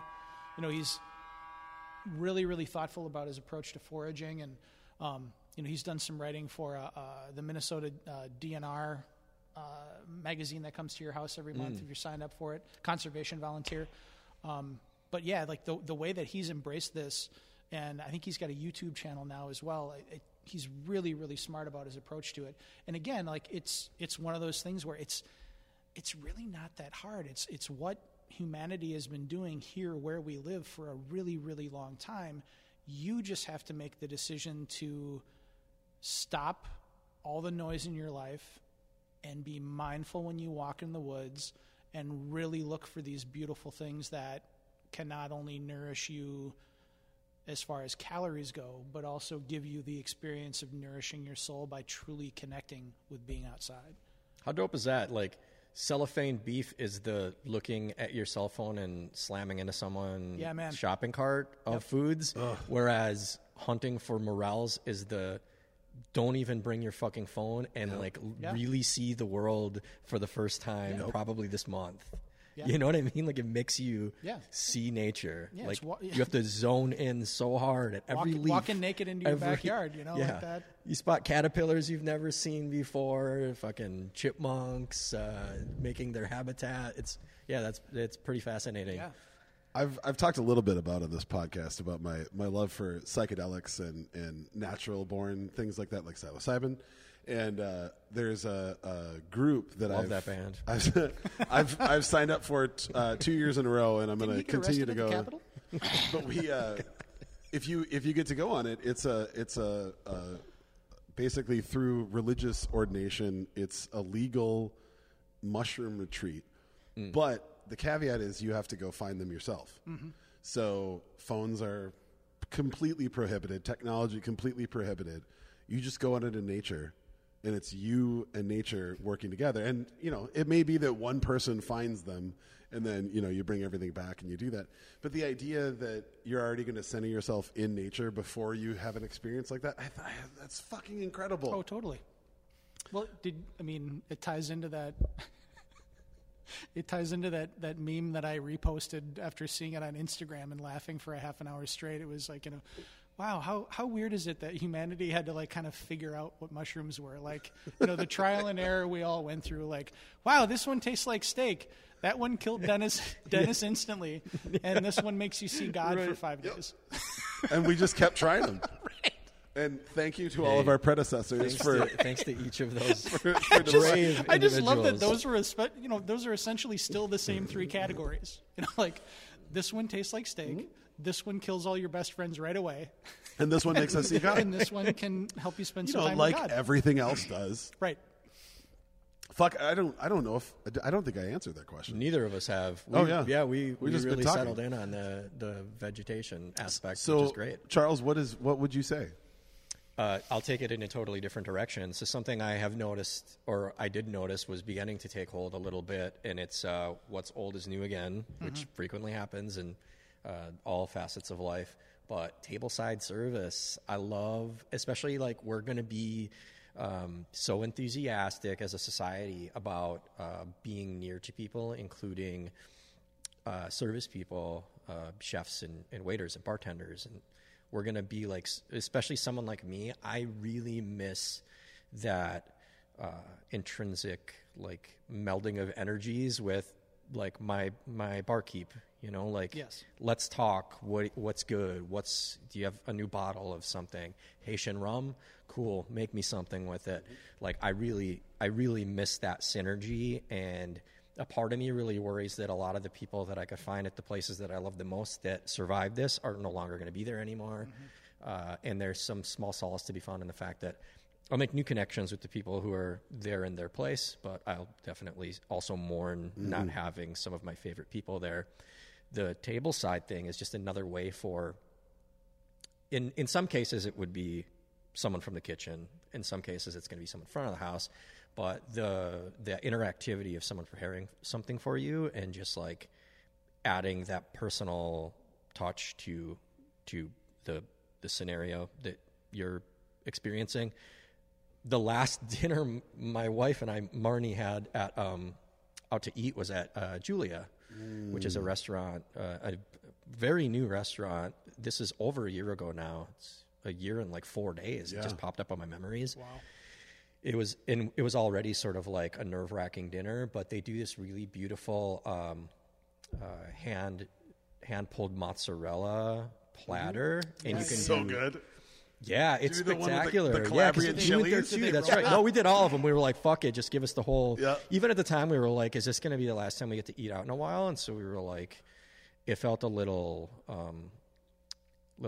There was a little bit of like sorrow in the air, like a little bit of sweet bitterness, but we didn't know why at the time because we didn't know what was happening quite yet, but it didn't feel right. We were just like, we were staying at the hotel, we had a staycation, and we were like, let's just have a nice dinner and, you know, see what happens. And that was, I'm so happy that was one of the last things that I had served to me, because they bring over the cart and they're doing the whole mozzarella and pulling it in the water and then adding all the accoutrement. It is Did fucking they rope beautiful. it for the Oh, yeah. presentation? They braid it? Yep. That's so cool. It's really something. And they are still here because I mentioned them to somebody on the phone, and they started popping up on my Instagram again, because that's what happens to us now.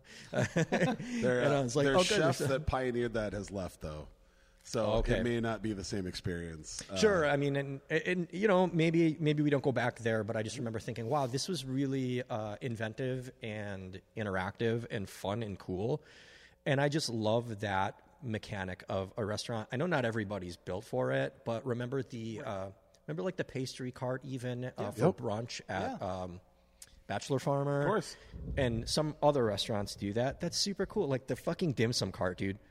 Yeah. Is there anything cooler than the dim There's sum cart? never coming around anything cooler than and that. your eyes being bigger than your stomach and being like, just give me one of each of them and we'll sort it out. And then being like, why did we do this? Exactly, and just looking at all those check marks when Yeah. Oh, and then it's $30. Yep. And then it's $30. You're like, what the fuck? I can't get up from my chair. Right. And I owe you $30? I do want to give a shout out though to the chef from Julia who pioneered that. He is opening. His name's Chef Hedquist.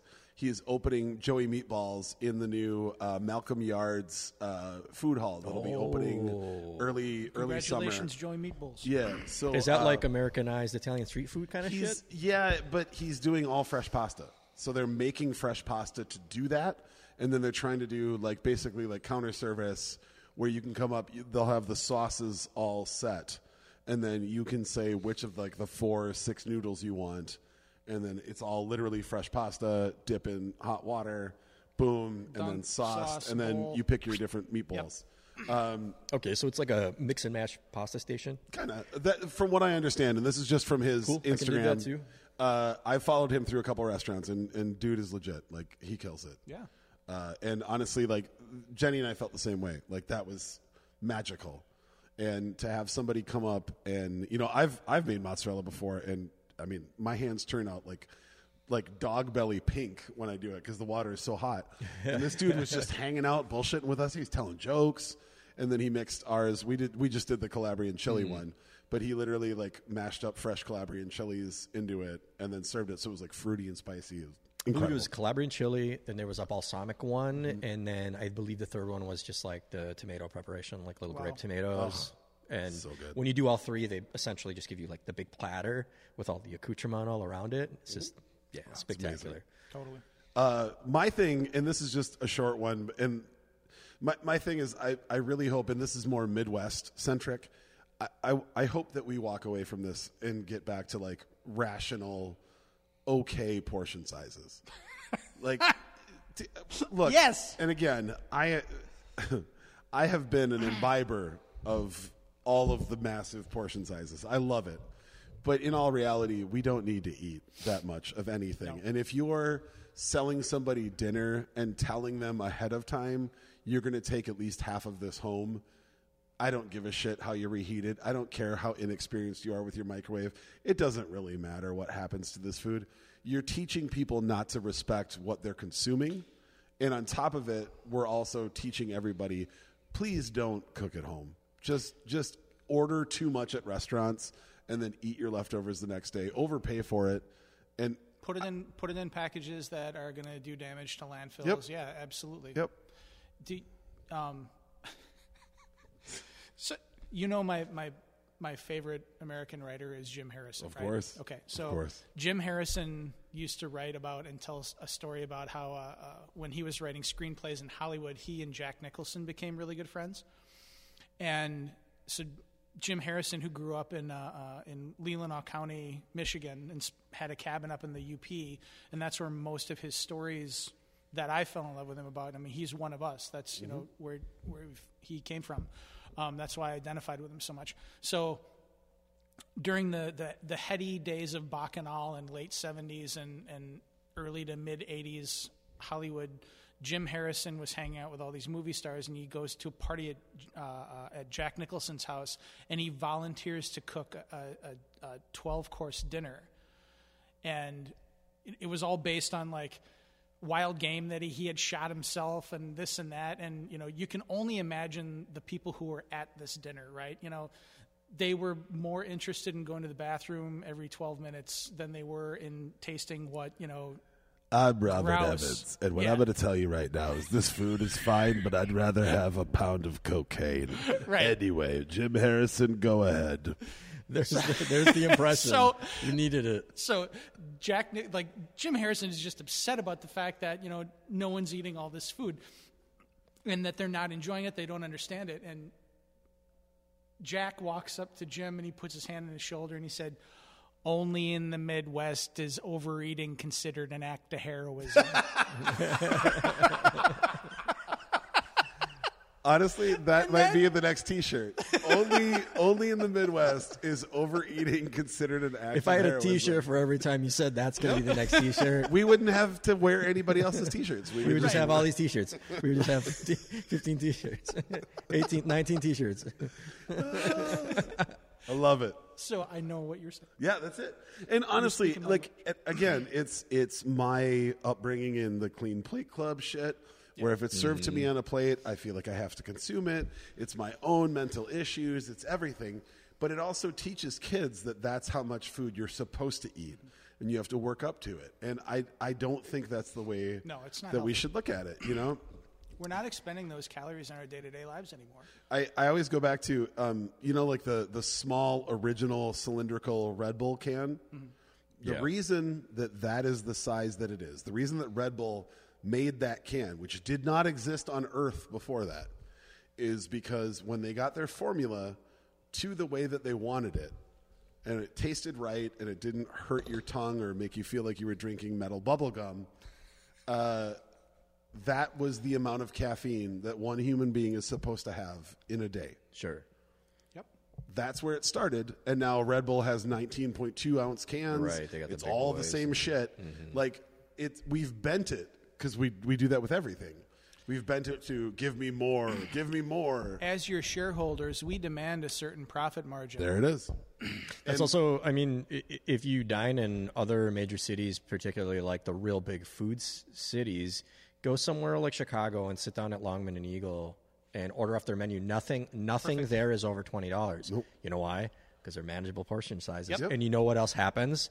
I get those duck meatballs with the blackberry gastrique or whatever it is that they have that day, and I tear them up. I eat all 5 meatballs, 5 tiny meatballs, and I say, "Fuck, that was good. Send me another one," right? But we don't trust people in the Twin Cities to do that. We're trying to get as big of ticket prices. I'm not saying everybody. It's not universal. But No. sometimes it's if someone sits down and they're ordering just an entree and a cocktail, we want them out the door 40, So there's some confusion there. Like some places who still will do like a chicken breast entree with like broccoli rabe and mashed potatoes and charge $42. I see that and I'm like, that's too much food and that's too much money. I want to try your menu. But they understand that there are people coming in. We're downtown. They're business people. We want them to buy a plate and we want them to spend $60. Get that and a drink and then out the door. Other cities that have people dine more frequently, they're more accustomed, I think, to just ordering and like trying things and then just ordering more if they want. If they don't want any more, they'll be back next Tuesday. I mean, looking at our outside of Friday and Saturday, what do we have? Probably 2 turns in a dinner service, maybe 3. So I understand the financial push to do that, but if there's a trend that I want to see go away, it's that. I think we can retrain people we because people are going to absolutely eat out fucking more can. now Well, because and- we're so excited about going out again. Right. And from a personal point of view, like my attitude toward that has always been, the same thing. Like, I don't, like I said earlier about like, I don't want you to take home the food the next day. Like, I don't want to have to put it in a package that I don't, feel good about you throwing away later on. I also like when you eat it the next day, when you throw it in the microwave for the wrong amount of time, Yeah. it's not going to. That's what you're going to remember. $1.99, That's the last bite of my food is going to be the one that you had at $1.99. And like so the sauce is fried to shit. The potatoes that came along with it are dry and crumbly. Like, oh, I guess that experience wasn't very good. And so Yeah, they remember the last bite. right, The very last and if bite. it happened in their home and they used it in the microwave or they put it in the oven and forgot about it, that I can't control that anymore. But more than anything else, that's why I have always been a huge fan as a chef of a manageable portion size with maximum flavors because like you're talking about with the duck meatballs at Longman and Eagle, like, yes, you may want more, but a lot of times you're going to eat that and you're like, that was really fucking good. And you just sit there and have a drink and meditate on that for a while. Right. Like to me, that's the whole point of food is to put the proper nutrition and the maximum amount of flavor into it, and let people savor it. I mean, life is to be savored. The dining experience and drinking experience and the experience you have with your friends is to be savored. So savor it. Don't just consume it. Yeah. Everything about it. Isn't that the best part? Just sitting around with your people, and this is the stuff we all fascinated about right now.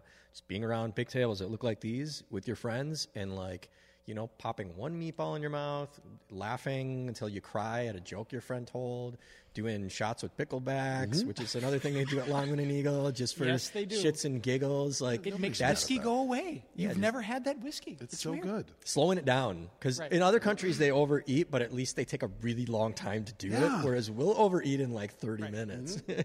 And that's the turn and burn version of it. Right. I think that deserves a shot. Speaking of, Yeah. I just took one. I'm going to take another one. I don't disagree. So, Bonus shot going material. back to my dear departed friend that I never met, Jim Harrison. He his posthumous collection of essays. cheers to Jim. Cheers to Jim Harrison. Was called a really big lunch, and it was he and several of his friends in both the literary and gastronomic community in France arranging for a 37-course meal that took several hours. And there's a line in the essay that says something along the lines of, I'm sure before I even get too far into this, I'm going to be vilified by people for spending more money on a lunch than the average four-door Volvo costs. But to be fair, none of my friends and I needed a new car. Okay. All right. But again, I will say indulgence in a moment is legit. Well, right. Indulgence without even forethought is just gluttony. And that's the difference for me. We all have to treat ourselves. We all have to do that thing.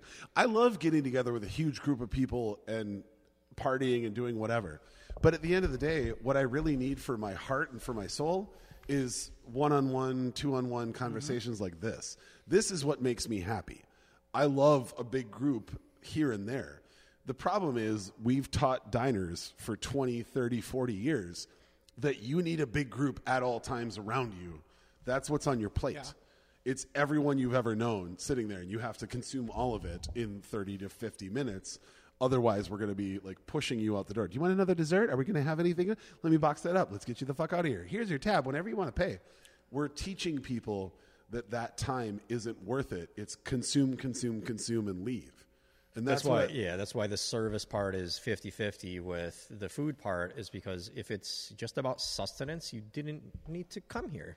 Mm-hmm. You can make make crab mac and cheese and tater tots. Yep. Yeah. Just sit on your couch and watch Netflix. It's okay. You're more than welcome If you're going to to come here with other people, you came here for a reason, and it's about the experience. It's not just the food is part of the experience. The flavors are part of the experience. The smells, the sounds. It's all part of the experience, but the experience is also like an intimate one with the individuals that you're present with, and also, for me, it's also with the people who are already there, including like if my friends at another table and like the service staff and the maitre d', the sommelier, like that. It's a symphony, all those things are You're important. so right, Charles. It's not you're just so filling right. your belly. Absolutely. It's a fucking symphony. That's it. Right. It's exactly. It's how you feel, and how does the decor excite your imagination? And does it make you feel like you're someplace else? Does it make you feel like you're more where you are right now? I mean, like the art of that, to me, is just as important as the creativity and necessity of sustenance that goes into the flavor on the plate,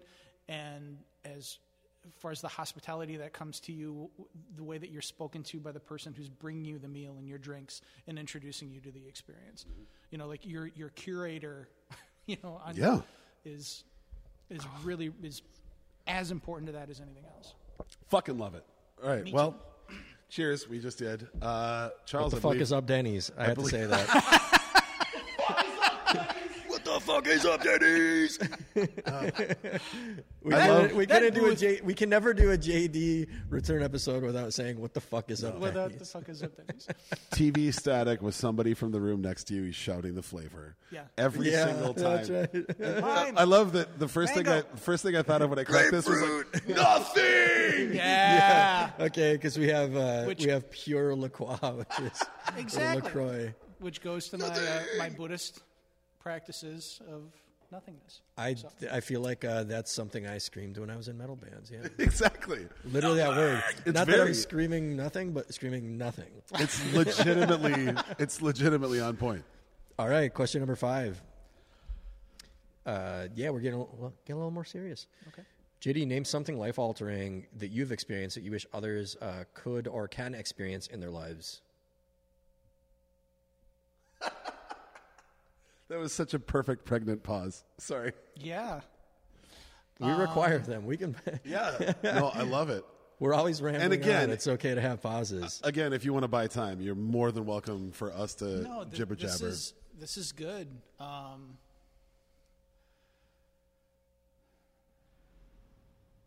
Man, like saying this the right way, I guess loss.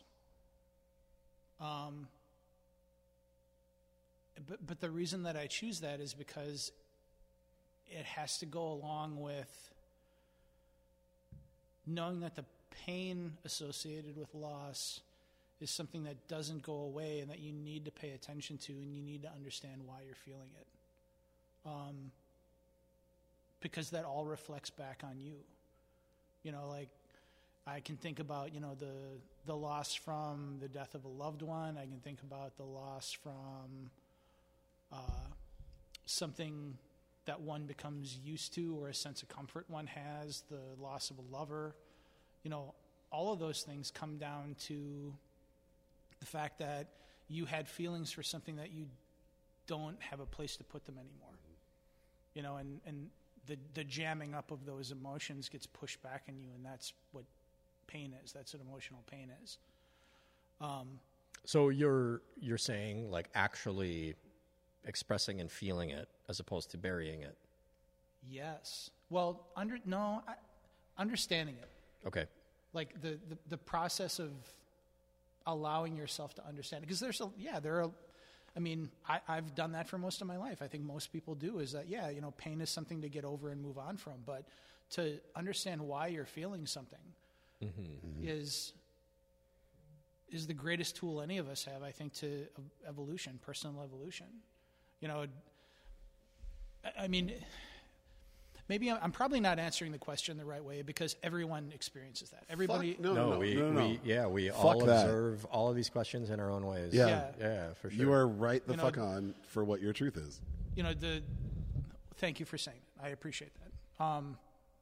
But I think the last year has been one of the few communal experiences that our country has had for a really long time, that our planet has had for a really long time, because we've all lost something. It's probably the most universal event we've ever had. Yeah. In our lifetimes, for sure. For modern human civilization. That we've communicated about in time. You know what I mean? Like,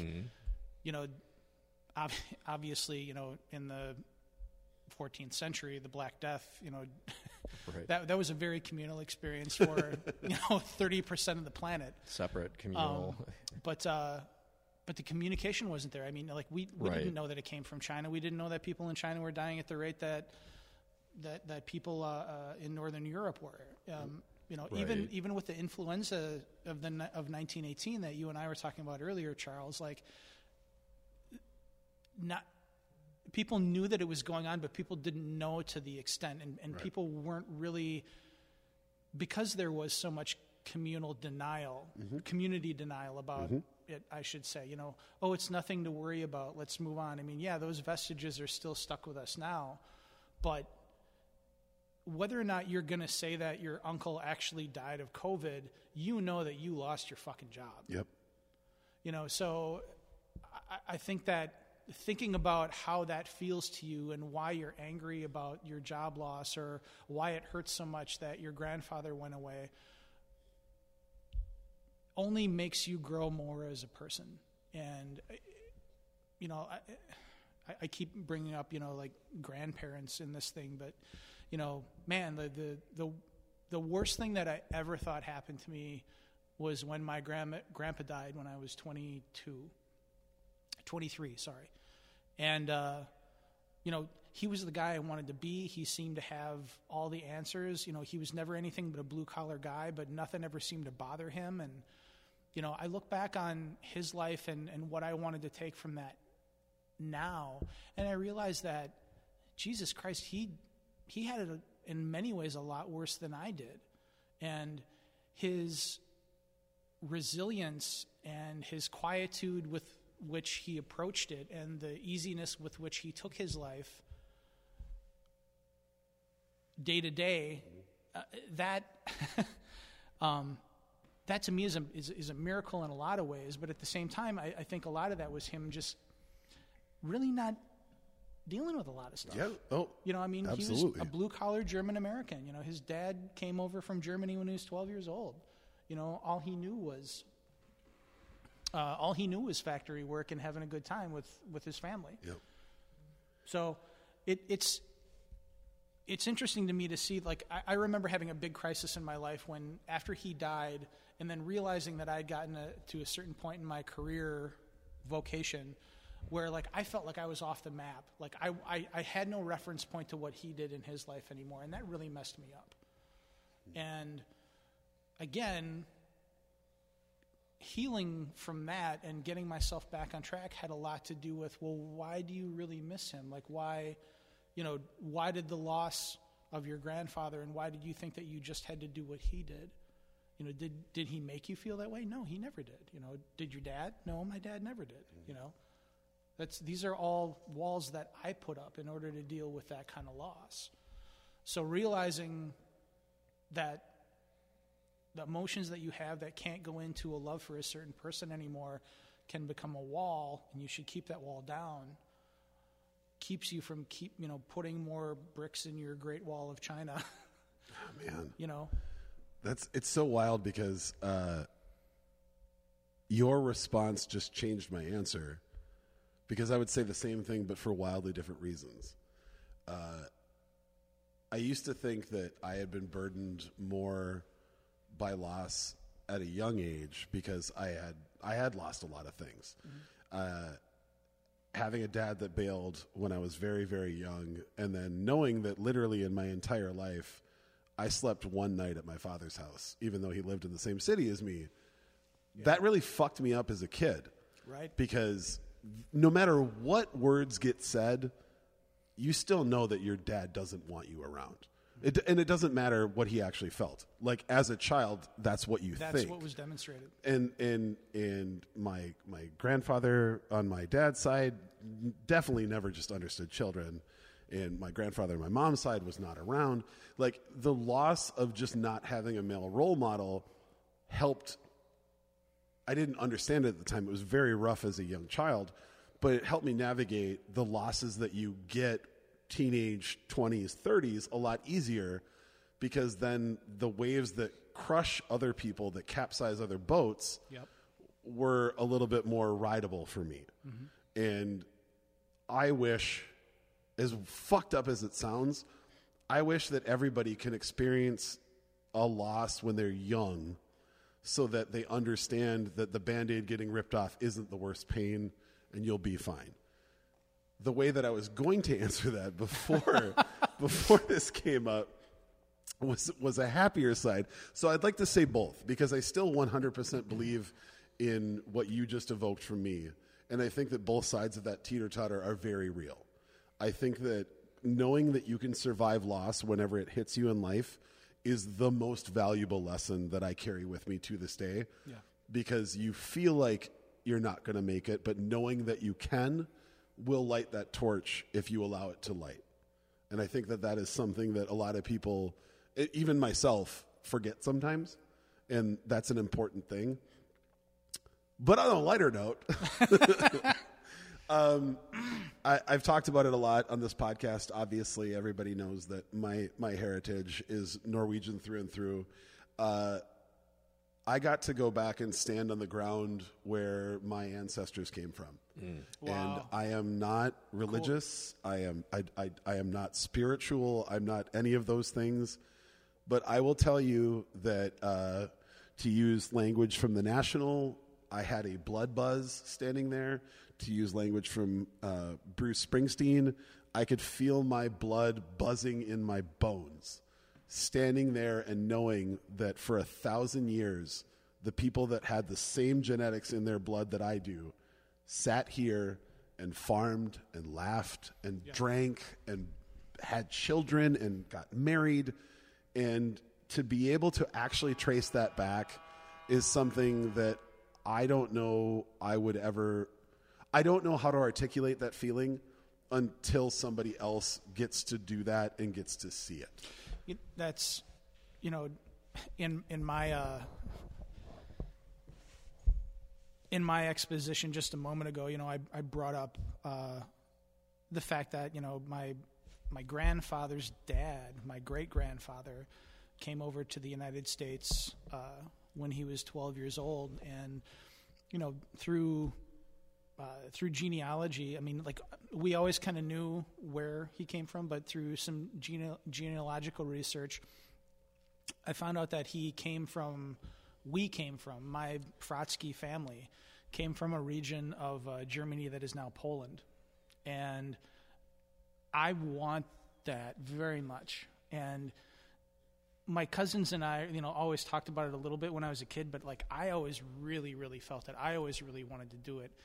And it's been amazing to me that my 16-year-old daughter wants to do that very much too. She's really interested in that, and she really wants to know that. And like you said, to stand on that terra firma, and the other weird glitch in my Fratsky family is that when they left and came through Ellis Island, for some reason, they made a beeline to southeastern Minnesota and stayed there.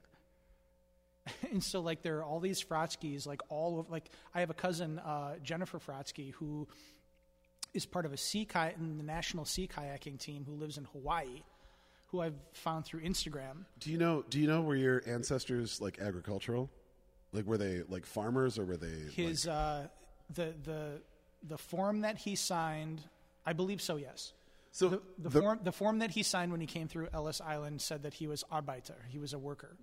So probably the reason, land was super cheap because they were trying to just buy Native Americans out of existence. Yeah. But the other part of it was, this is incredibly fertile and tillable soil. Mm-hmm.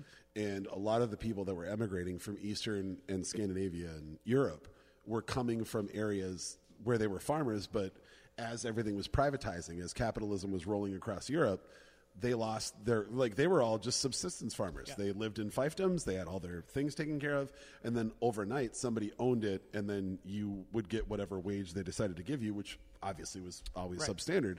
So everybody came to America because they knew how to work the soil, and there wasn't anything better than what was going on in the upper Midwest. I feel so blessed individually that, like I said, I've got, branches. I know there are Fratskys who live down in Texas. I know that there are Fratskys who live in Montana and again, out in Hawaii. We're spread everywhere essentially, but my core family, came to Minnesota and said, yep, this is it. Here we are. It's like that old Gallagher joke about, they get to Denver and they look at the mountains and they say, fuck it. Here we are. Let's start a city here. Well, and the funniest part about both of our answers here is that they're actually the same.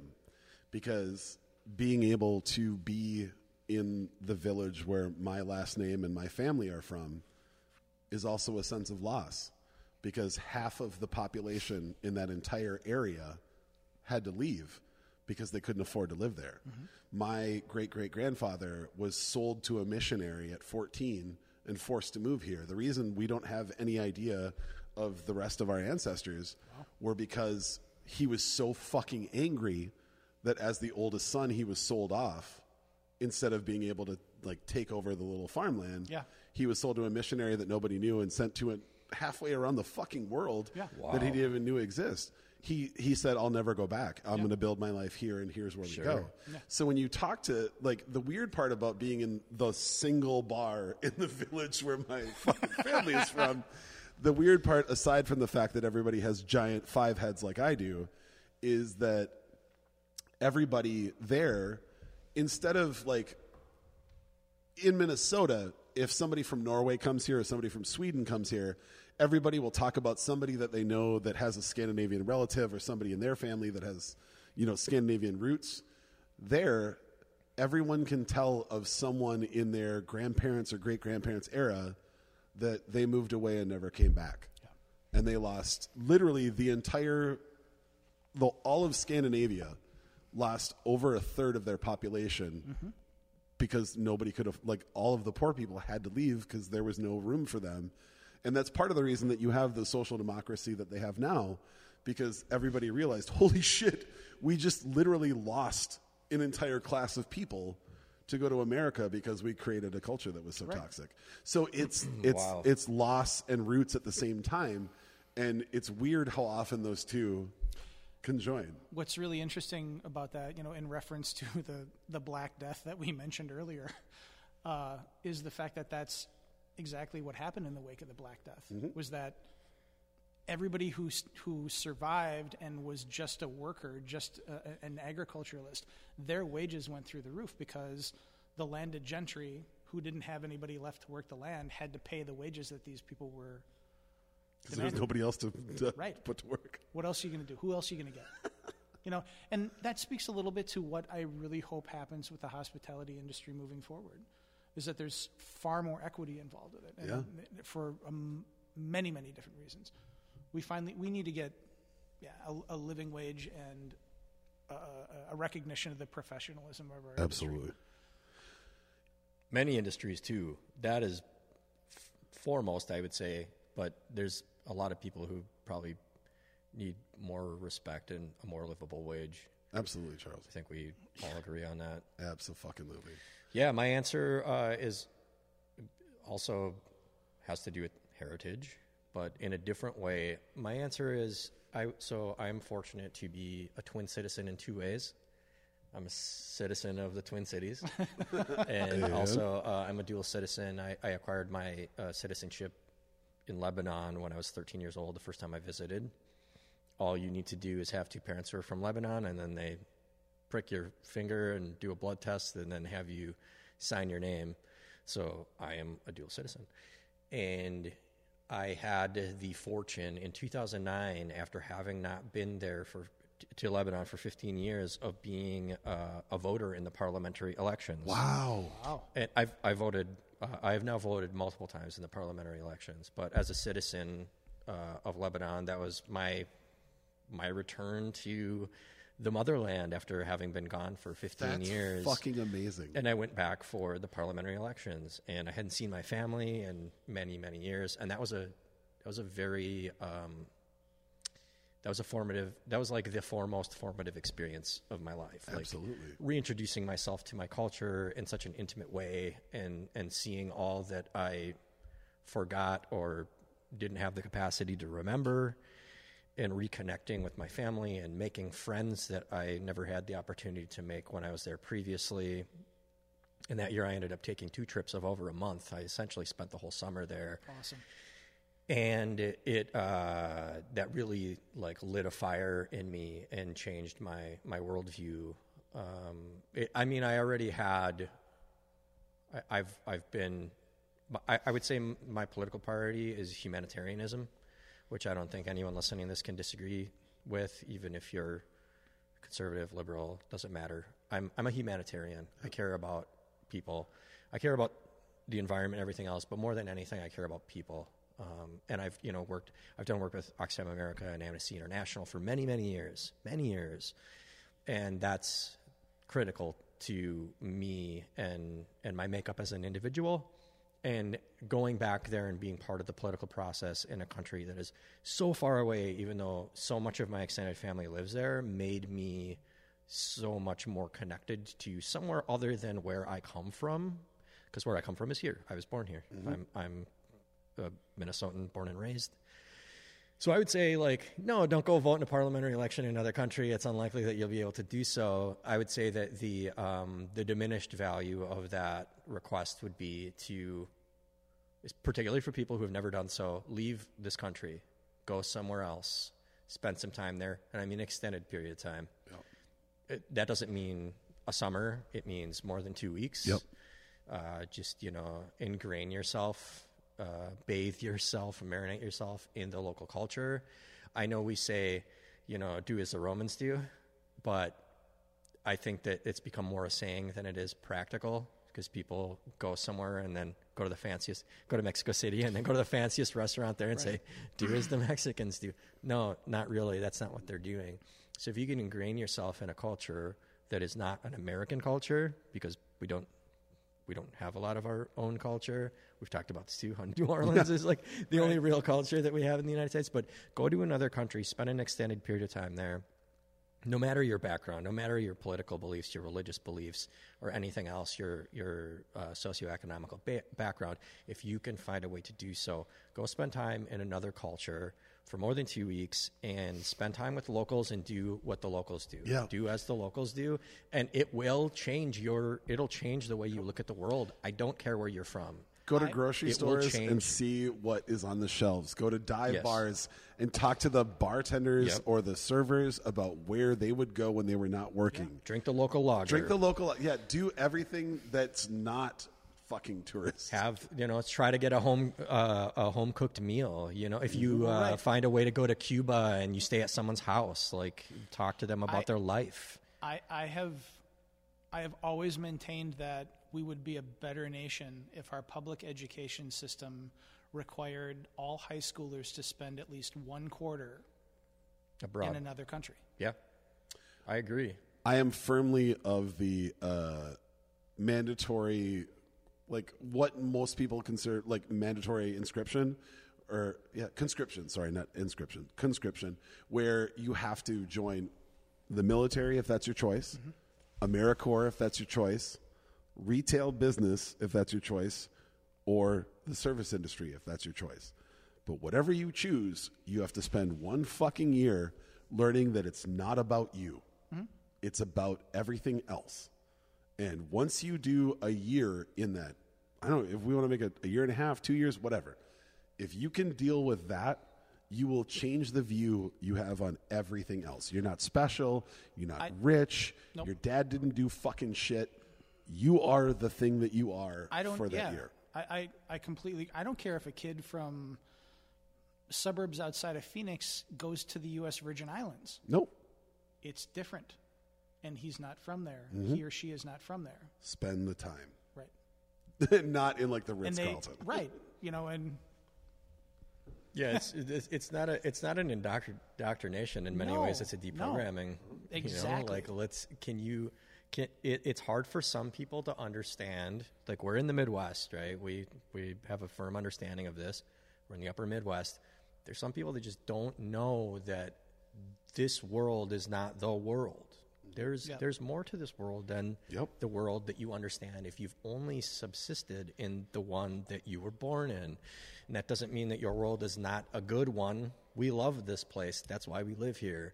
But being able to see like what other people like taste, smell, hear, experience, see the soil that they till and the places that they work and the hands that they shake and the makeup of their society and how it varies from ours, but so it's all the similarities and all the differences, and how we're all one. We're still symbiotic, but we have such varying experiences that are all equally important. We're not privileged. We're not more important than anybody else. I think one of the biggest disservices that American sociology has done to students and across our country for decades is that everybody wants to live here. Yeah. And in my travels abroad, that's been one of the things that I've pulled away from it is that, oh my God, I'm in these beautiful places that have nothing to do with where I come from, and I'm experiencing these things in a new way. And people are telling me, oh, that's where you live? That's really cool. Maybe I'll visit there someday. some people do come up to me and say, "Oh, I can't wait to come to America. Will you take me with you?" as a joke, blah blah blah. But majority of the people that I spoke to was like, "Oh, that's really cool. Yeah, I like it here." Essentially was the breakdown of it. And I think there's, again, talking about a disservice, I think that American media and American education is going to continue to do us a disservice if we don't recognize that the events of the past 5 years, and especially the events of the past 2 months, don't bring their chickens home to roost, to show us that we're really not perfect and we have a lot of work to do. Yeah, I mean, this might seem like a silly example, but do you guys watch 90 Day Fiancé? I'm familiar with it. I have not watched it. Always the American side of the equation, whether it's the bride-to-be or the groom-to-be, their family, always, without question, it's almost as though the producers say, you got to ask. They say, are you here for the green card? And I'm like, dude, this lady came from France. She came here from France. Yeah, she's all right. Yeah, so and in many, because we started watching from the beginning like a year ago, the closer it is to modern day, the more they're like, dude, I love this person. I didn't want to fucking come here. I wish they would have come to Moldova. Right. You know what I mean? There's a lot of that too, and I think maybe finally we can understand that everywhere has somewhere to offer. We still have something. We have things to offer as well. But man, Mexico's dope. Like Totally. acting like people want to leave Mexico just because it's a terrible place to live. Mexico's fantastic. Gorgeous. I think that's the biggest hurdle that American exceptionalism needs to leap is, one of the reasons that we feel this way is by definition tribalism. Well, why can't we exercise empathy to understand that that's the way most of the rest of the world feels too? We also can't even agree on what the tribe is. Well, Literally, No, American I get you with exceptionalism is based on a tribe of white men. And then we sort of like, well, if you're hot, we'll bring you on as a woman. And maybe if you're talented at like a sport that we've decided is okay, we'll bring you. Like, it's not even true American exceptionalism. But I think American exceptionalism is a common disease given where you live too. I mean, that's what I'm saying. Like, people in Idaho think that they have it the best. Right. People outside Life of is Seattle particular think to your experience. exactly because, and again, they have like where I come from, in southeastern Minnesota, there are generations connected to that land, even though we came from someplace else. Let's call a spade a spade. There's people in other countries that now think that we shouldn't come to where they are because they don't want us Absolutely to. right. So that's not unique to us either. There's definitely people. No. I mean, like a place like Germany, they're like, don't let the fuck the outta here. Americans move over here. You know what I mean? Or Can like, we get rid of these bases? or not only do they not want to move here, but they're like, we have an impression of what Americans are now, and we don't want them here. So, but also Americans have that impression of other countries. So we're not saying that like that's specific to us, but I wish everybody, as an American particularly, I wish that of Americans. But it would be wonderful if we were able to do foreign exchange, all the world around, to just be able to like switch places. Everybody and go be live able somewhere. to see. Yeah, there's people in Scandinavia who've never fucking left. Who it would befit them to be able to go to Puerto Rico or Brazil Chile, just anywhere else to see what the world is like away from where they were raised. Watch the Pele documentary that just came out on Netflix. Pele tells a story about, I think it was the early 70s, like 71 or 72. And he was on the Brazilian national team. Yeah. It was his first season with them. And they played a game in Sweden. And they went out, and women kept running up and rubbing their hands on his arms to see if his color would wear off. Oh, Jesus, weird. That was 8 years before I was born. Right. In Scandinavia. in what we would call like having no understanding in what we would call a whatsoever. first world country. Yeah. That's where we are like we are in the baby steps of integration in tribalism. Yep. And it's sad that we still have people that are forcing their foot on the brake, no matter how many people say that no, we need this and no, we need to all understand each other and talk. Right. Okay. Yeah, but so to deduce it, like the answer to the question is that I think people experiencing other cultures, it's so self-gratifying. Never mind the way that it makes you feel about the world. It's just, man, when you first I was 13 the first time I left the country when I went to Lebanon for the first time, and it blew my goddamn mind. I thought it was on another planet. And I think everyone has that experience when they leave the country, unless you go straight to sandals, like if you go to another country. You see a bunch of old, droopy, bald white guys. That's another T-shirt. Don't go straight to sandals. Or just straight to sandals. Right. But yeah, if you go integrate yourself, even if you do it like the shitty way where you're just, you go to the cool restaurants and stuff, it's still so different. Yeah. You're like, whoa, it's transformative. And that's something that I hope and wish for everyone to experience. And I think it's something that many people will be capable of at some point in their lives. And if you got $1,200, let's say $1,400 at this point in time, if you get $1,400 and you don't necessarily need that for the sustenance of your personal life, you can shell that away. Go buy some miles on Air Canada, 1.5 cents per share, and then when it opens up again to purchase flights to Tokyo, book a flight to Tokyo for September, and go spend time in Japan. Well, I mean, isn't that a huge human desire to keep getting your mind blown? In one way or another? For some of us, JD, I honestly, I don't think that's a human desire. I don't know. I think there are a lot of people that actively try not to have that happen. You need tiny explosions to expand the space in your brain for larger explosions. Right. I think, Charles, you're a fucking genius. I think you need to. That's the best way I've ever heard it. You know what I mean? You gotta expand that pocket to want more. And I mean, I hope everyone yearns for that. And I also hope it's kind of so Marnie hates mushrooms. I've brought this up before, probably on the podcast. For sure. I feel like someday she's going to love mushrooms and wish she didn't spend this much of her life not loving them. She'll probably never love them, but that's just an example we all hope. Oh man, I wish I knew how much I wanted, to love things or experience things that I haven't loved or experienced. It's fucking wild. Well, should we bring it home with the final question? Yes, sir. Yes. So this one is a little bit deep, and I'm going to just say ahead of time. It's Bumpsville, USA, though, my friend. Hold on. If you want, before we do it, hold on. Okay. I'm just going to tell JD. Yes. If you want a second, please feel free to say this, because it's a thick question, I'll say. Okay. So cheers to all of us. And as we sip, I'm just going to say what the question is.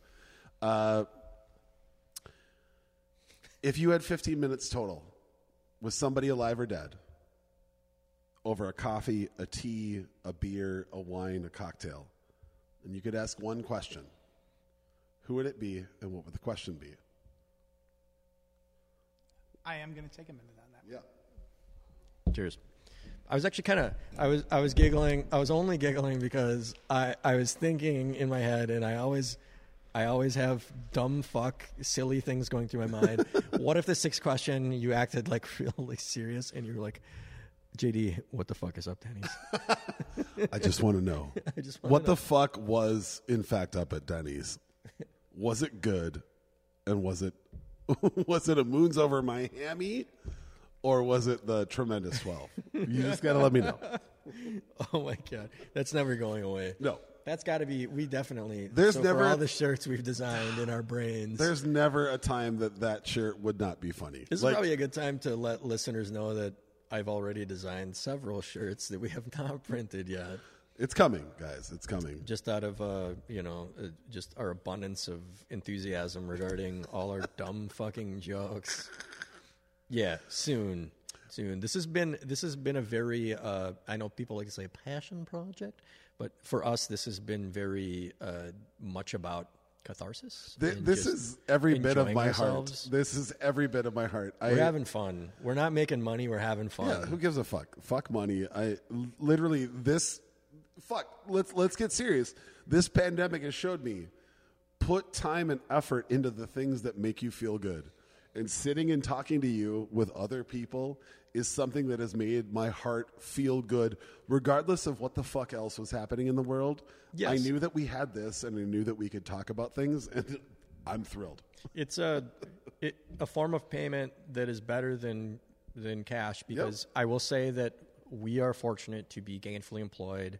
I will state that not everyone is that We are fortunate. very privileged in that. But for us, this experience of recording this podcast in and of itself is a form of payment that is, to us as individuals, is better than money, because For sure. we know that there's been a deficit of social experiences in the last year. And so in that way, I feel rich for having the capability to do this podcast and to enjoy time with friends, drink alcohol, while staying safe. Mm-hmm. So this has been priceless Absolutely. over this last year. Also, let's give each other like a virtual hug in the fact that we both just agreed that our relationship is now priceless, which I adore. Adorable. Okay, do you want me to answer first? I would like you to answer first, answer while, first. while JD is thinking about this. So I have a very serious answer, but it's a very short answer. And if the question is that I can ask anybody, living or dead, one question, again, the way that I'm observing this is that it would be they're at the point, or we're at the point that, like I couldn't talk to Lemmy 20 years ago. I would talk to him at the last point that he was able to talk to me. Sure. So the way that I look at it is, especially given the context of what we're currently discussing, my uncle passed away from COVID last year. That's the closest person to me that I've lost to this horrible disease. And if I could have a drink with someone, one drink, it'd be one more drink with my Uncle Antoine, and I would ask him if he had a life well lived. I would just ask him, Fucking man. and I know the answer. I don't have to ask him that question. But you want to hear it. I would want to. I don't need to hear it, but if I was going to be able, if I could have one drink with somebody, it would be with my Uncle Antoine, and I would say, did you live a good life? And I know he would say, just knowing him, he would say, yes, I did. I had the best life. And I would drink a case of arat with him. He and I would drink some arat that he made, and I still have plenty of it. Fucking A. And that would be, it would just be beautiful to have that send off. So instead of, I'm not a star fucker. I don't want to like have an experience with a celebrity or something like that. Even though that's cool too. But just like, Right, if you're right. saying anybody, Yeah. I was never able to say goodbye to him, and it wouldn't be sad. It would be, Kasich.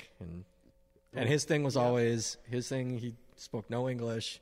But whenever we drank together, he would say, hi, in English. That's it. I really wanted you to say it, Sonny.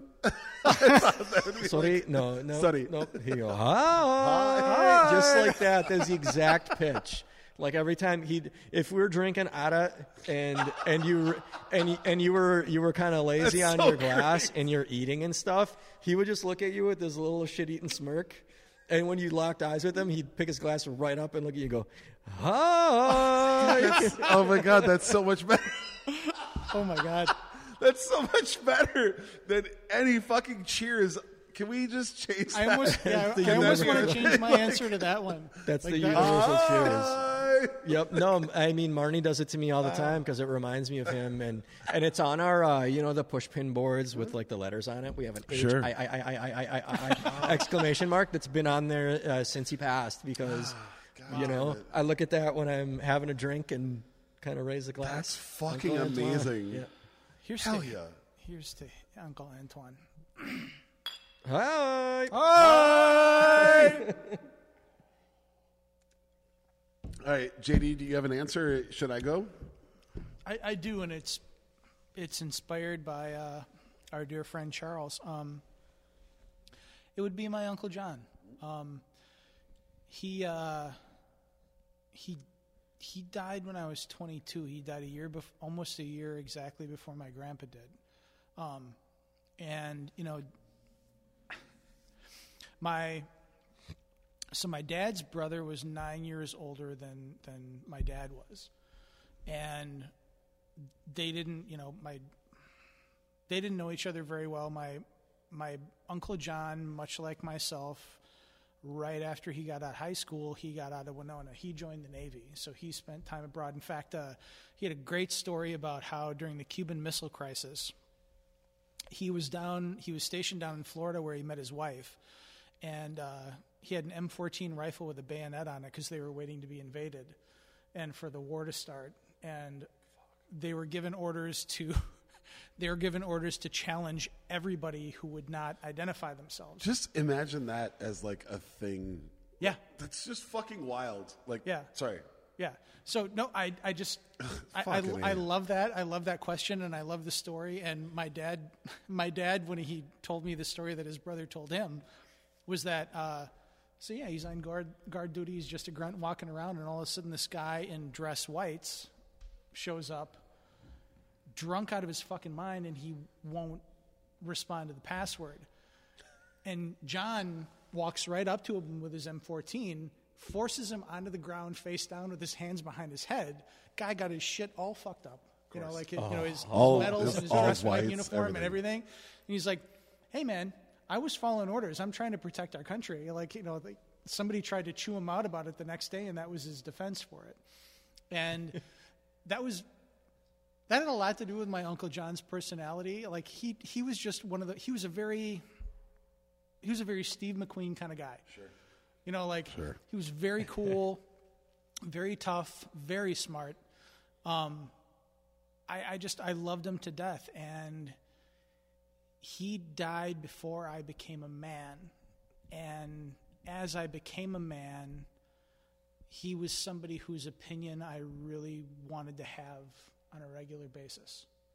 And there are many, many times in my life that I've wished that I could have a drink with that guy and just sit down and talk to him about things that I'm going through. So I guess, you know, if I could sit down with him, I guess the question I would ask him is,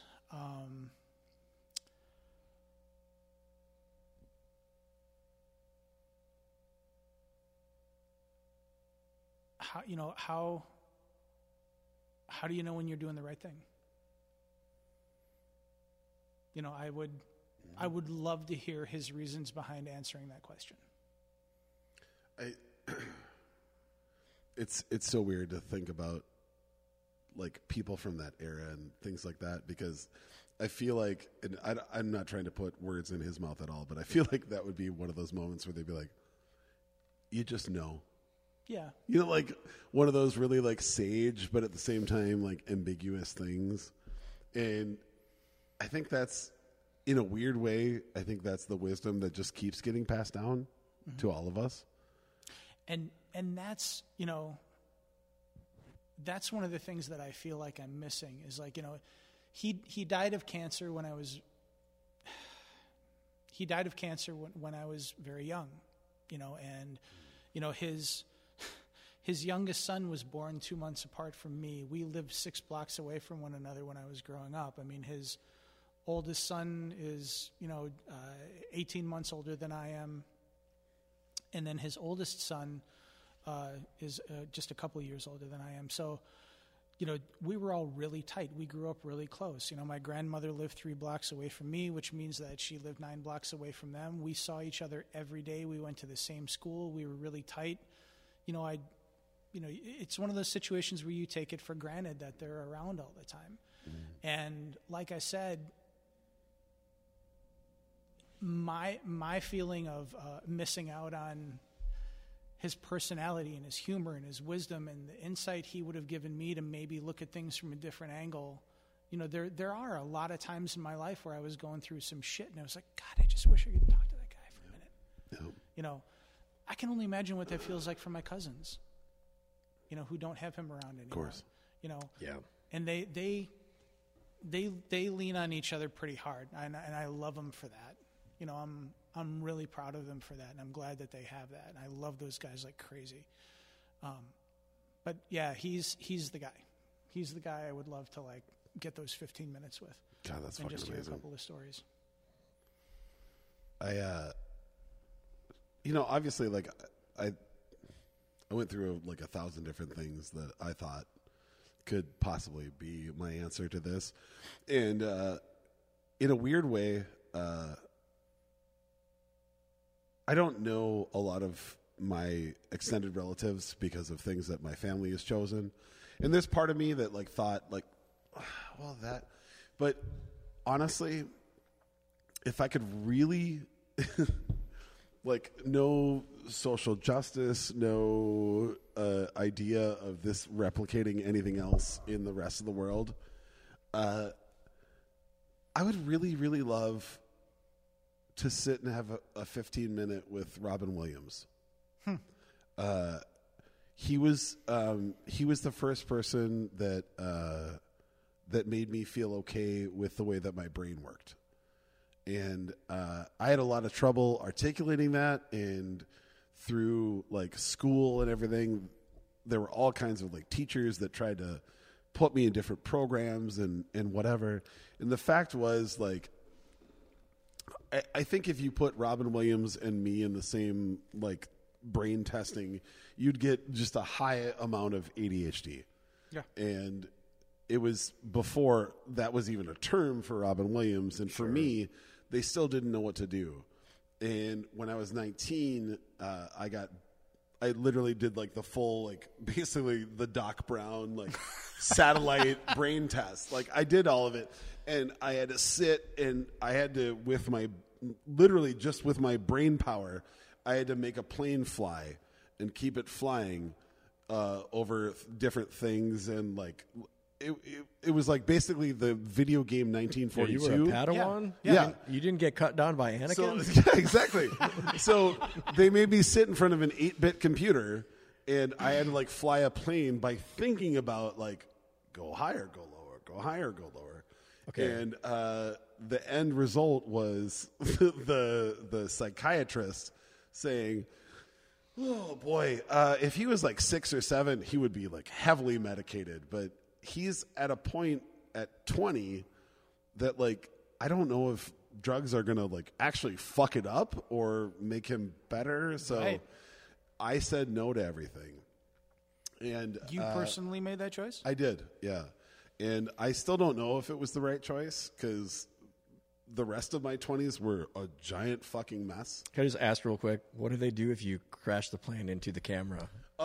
No, you don't. It's just 8-bit. I'm just- No, but like imagine. I was picturing like a really shitty movie where it's No. like a self-hating like robot operator. like, oh he's no, the one. they just take him out and they He kill is him. fearless. No, there was no Last Starfighter shit going on. Right. But imagine. Kaiju fighter. Do you remember the game 1942, like the video game? Oh, Okay. yeah. So imagine if it was a side scroller. That was what you had to do. So it was basically just navigating You at had the to point, you had to really concentrate to make it go up, and then you could like kind of back off to let it glide back down, and then you would like blink to like shoot stuff to get rid of. Oh, it shit, was- okay. Honestly, like I would love to play that game on a regular basis because it was kind of awesome, but the fact that like he said, if you were younger, you would be heavily medicated. But For I'm ADHD. yeah. So Yeah. yeah, like not ADD, it's ADHD, and I've still had to tailor my life around all like the dumb shit that I exist at all times with. But the fact that he actually said, if you were younger, like we'd be nuking you with drugs, but you're where you are right now, and I don't want to like change. Like you're a professional now. Like I don't want to change what you are, and I can't tell you that this wouldn't happen if you started taking drugs. Right. And tying it back to Robin Williams, like I don't know. I don't know why he decided to hang himself, but I do know that he and I had a very similar brain function, and I do know that I can't stop thinking. Like the things that I say, there's 100 different comments that have already come out of in my brain that have already happened. Right. And if I was ever told that I would slowly lose that ability to express those things, I don't know that I would be okay with like continuing that existence. So I would, at the end of the day, I would just love to sit down with him and say, what else do you want to say? Yeah. Because like losing Like, what him, didn't you have the opportunity Yeah. to say that you would like to say? because he said so much shit for the crowds, but he never actually got to say who he was. And I think it's really shitty, and I get weirdly defensive about him just because I'm not trying to say that I'm anywhere near as talented as Robin No, Williams. I feel but you. the reason that I've loved him since I was literally a small child and watched Mork and Mindy was because I felt like my brain worked the same way that his did. Oh my God. I just didn't have the need to say it all the time.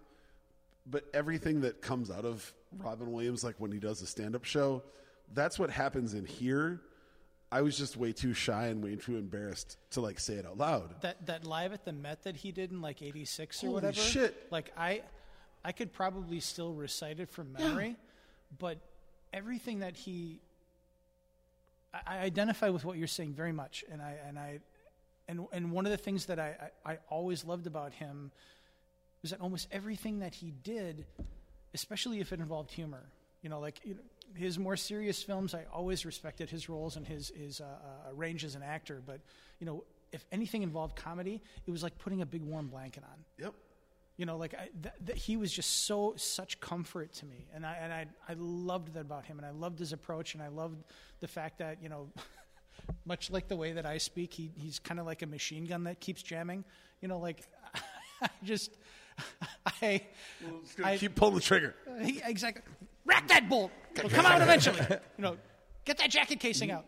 But I very much understand where you're coming from, and I would love that too. I mean, like, one of the things that I wonder, like, while you were talking about that, especially when you're considering the audience, like, that's one of the things that it just hit me like a ton of bricks. Like, okay, so what if his ability to handle an audience came from the fact that he had such a huge internal audience because he was constantly subject to self. That's it. Like literally my favorite quote from any comedian of all time was from Robin Williams, who he got asked like, well, like why do all comedians have this weird like interaction with depression? And his response was, I know what it feels like to be lonely. I don't ever want anybody to feel like that. So if I can do everything in my power to make people not feel lonely, then I'll know I've done my job. Yeah. That's it. Because when we laugh, we all laugh together. Like when you laugh and somebody else laughs next to you, there's nothing better than that. Are you like kidding? it's the reason that like when you watch a stand-up comedy or even like a comedy that you love, when you watch it by yourself at home, you don't laugh the same way that you do if you're with an entire group of people at a stand-up show. Right. Where maybe even the jokes aren't that great, but everybody's laughing and it feels great. That's it. It's the communal expression of joy. And it's cathartic when you can do it yourself, but when you can share it with somebody else, it just gets exponentially better. Mm-hmm. Givers grow with instant gratification. There you go. Well, what do you say we give this one to everybody else? To everybody else? Wait. Are you? Oh, I went.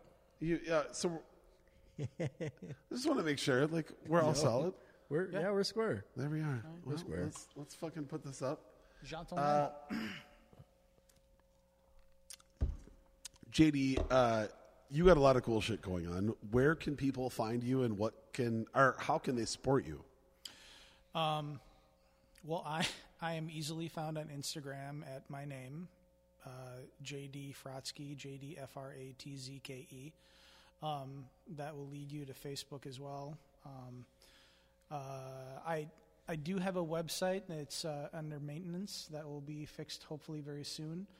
But I'm part of a new project professionally that is coming out as far as a home meal delivery service that's going to be focused on healthy ingredients, lean proteins, a lot of the things that we talked about earlier.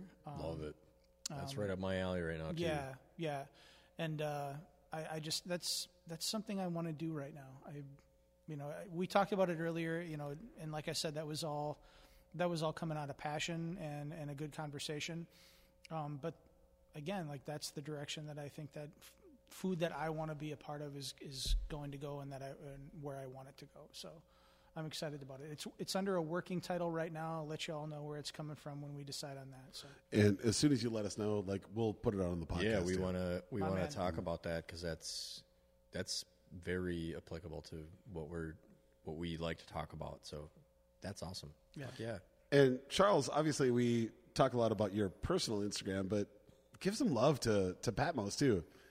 I'm just a fan, honestly. Like, as somebody who is in a similar industry as you, I love the what you do. People should understand how dope Patmos is.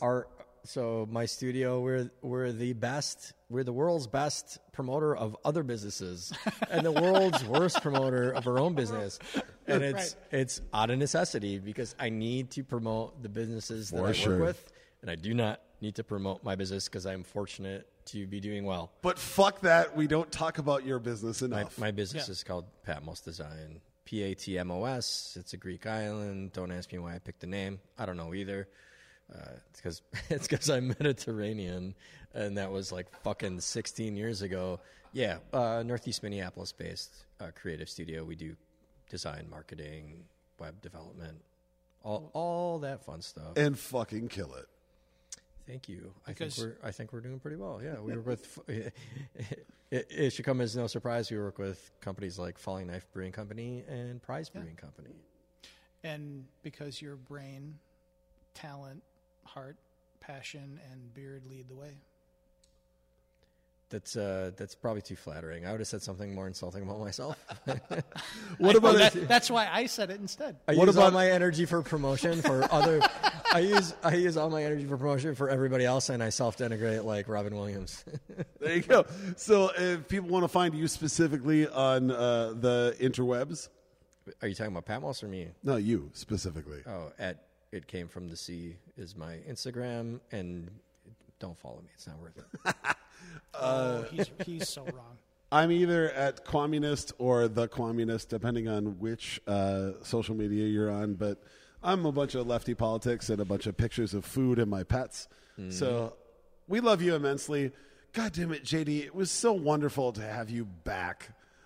There are rarely humans that I think, well, at the end of the day, honestly, you could come back. You could come back 4 times, 10 times, 12 times. It will never not be awesome. Hey, Marnie asked. So today, Marnie said, "Oh shit, repeat guest," and I was like, "Yeah, like we're gonna have to do this." Mm-hmm. And when we had JD on the broadcast near the end, we said, "We're gonna have you on again, dude." Yep. So I told him there's like a rapport. We've had great experiences with all of our guests, but there are certain like vibes and rapports that we've had with some guests where we're like, this is happening again. Yep. And we're at the point, dude, what is this, episode 19? Yep. 19, I think. I think so. Yeah, we have to.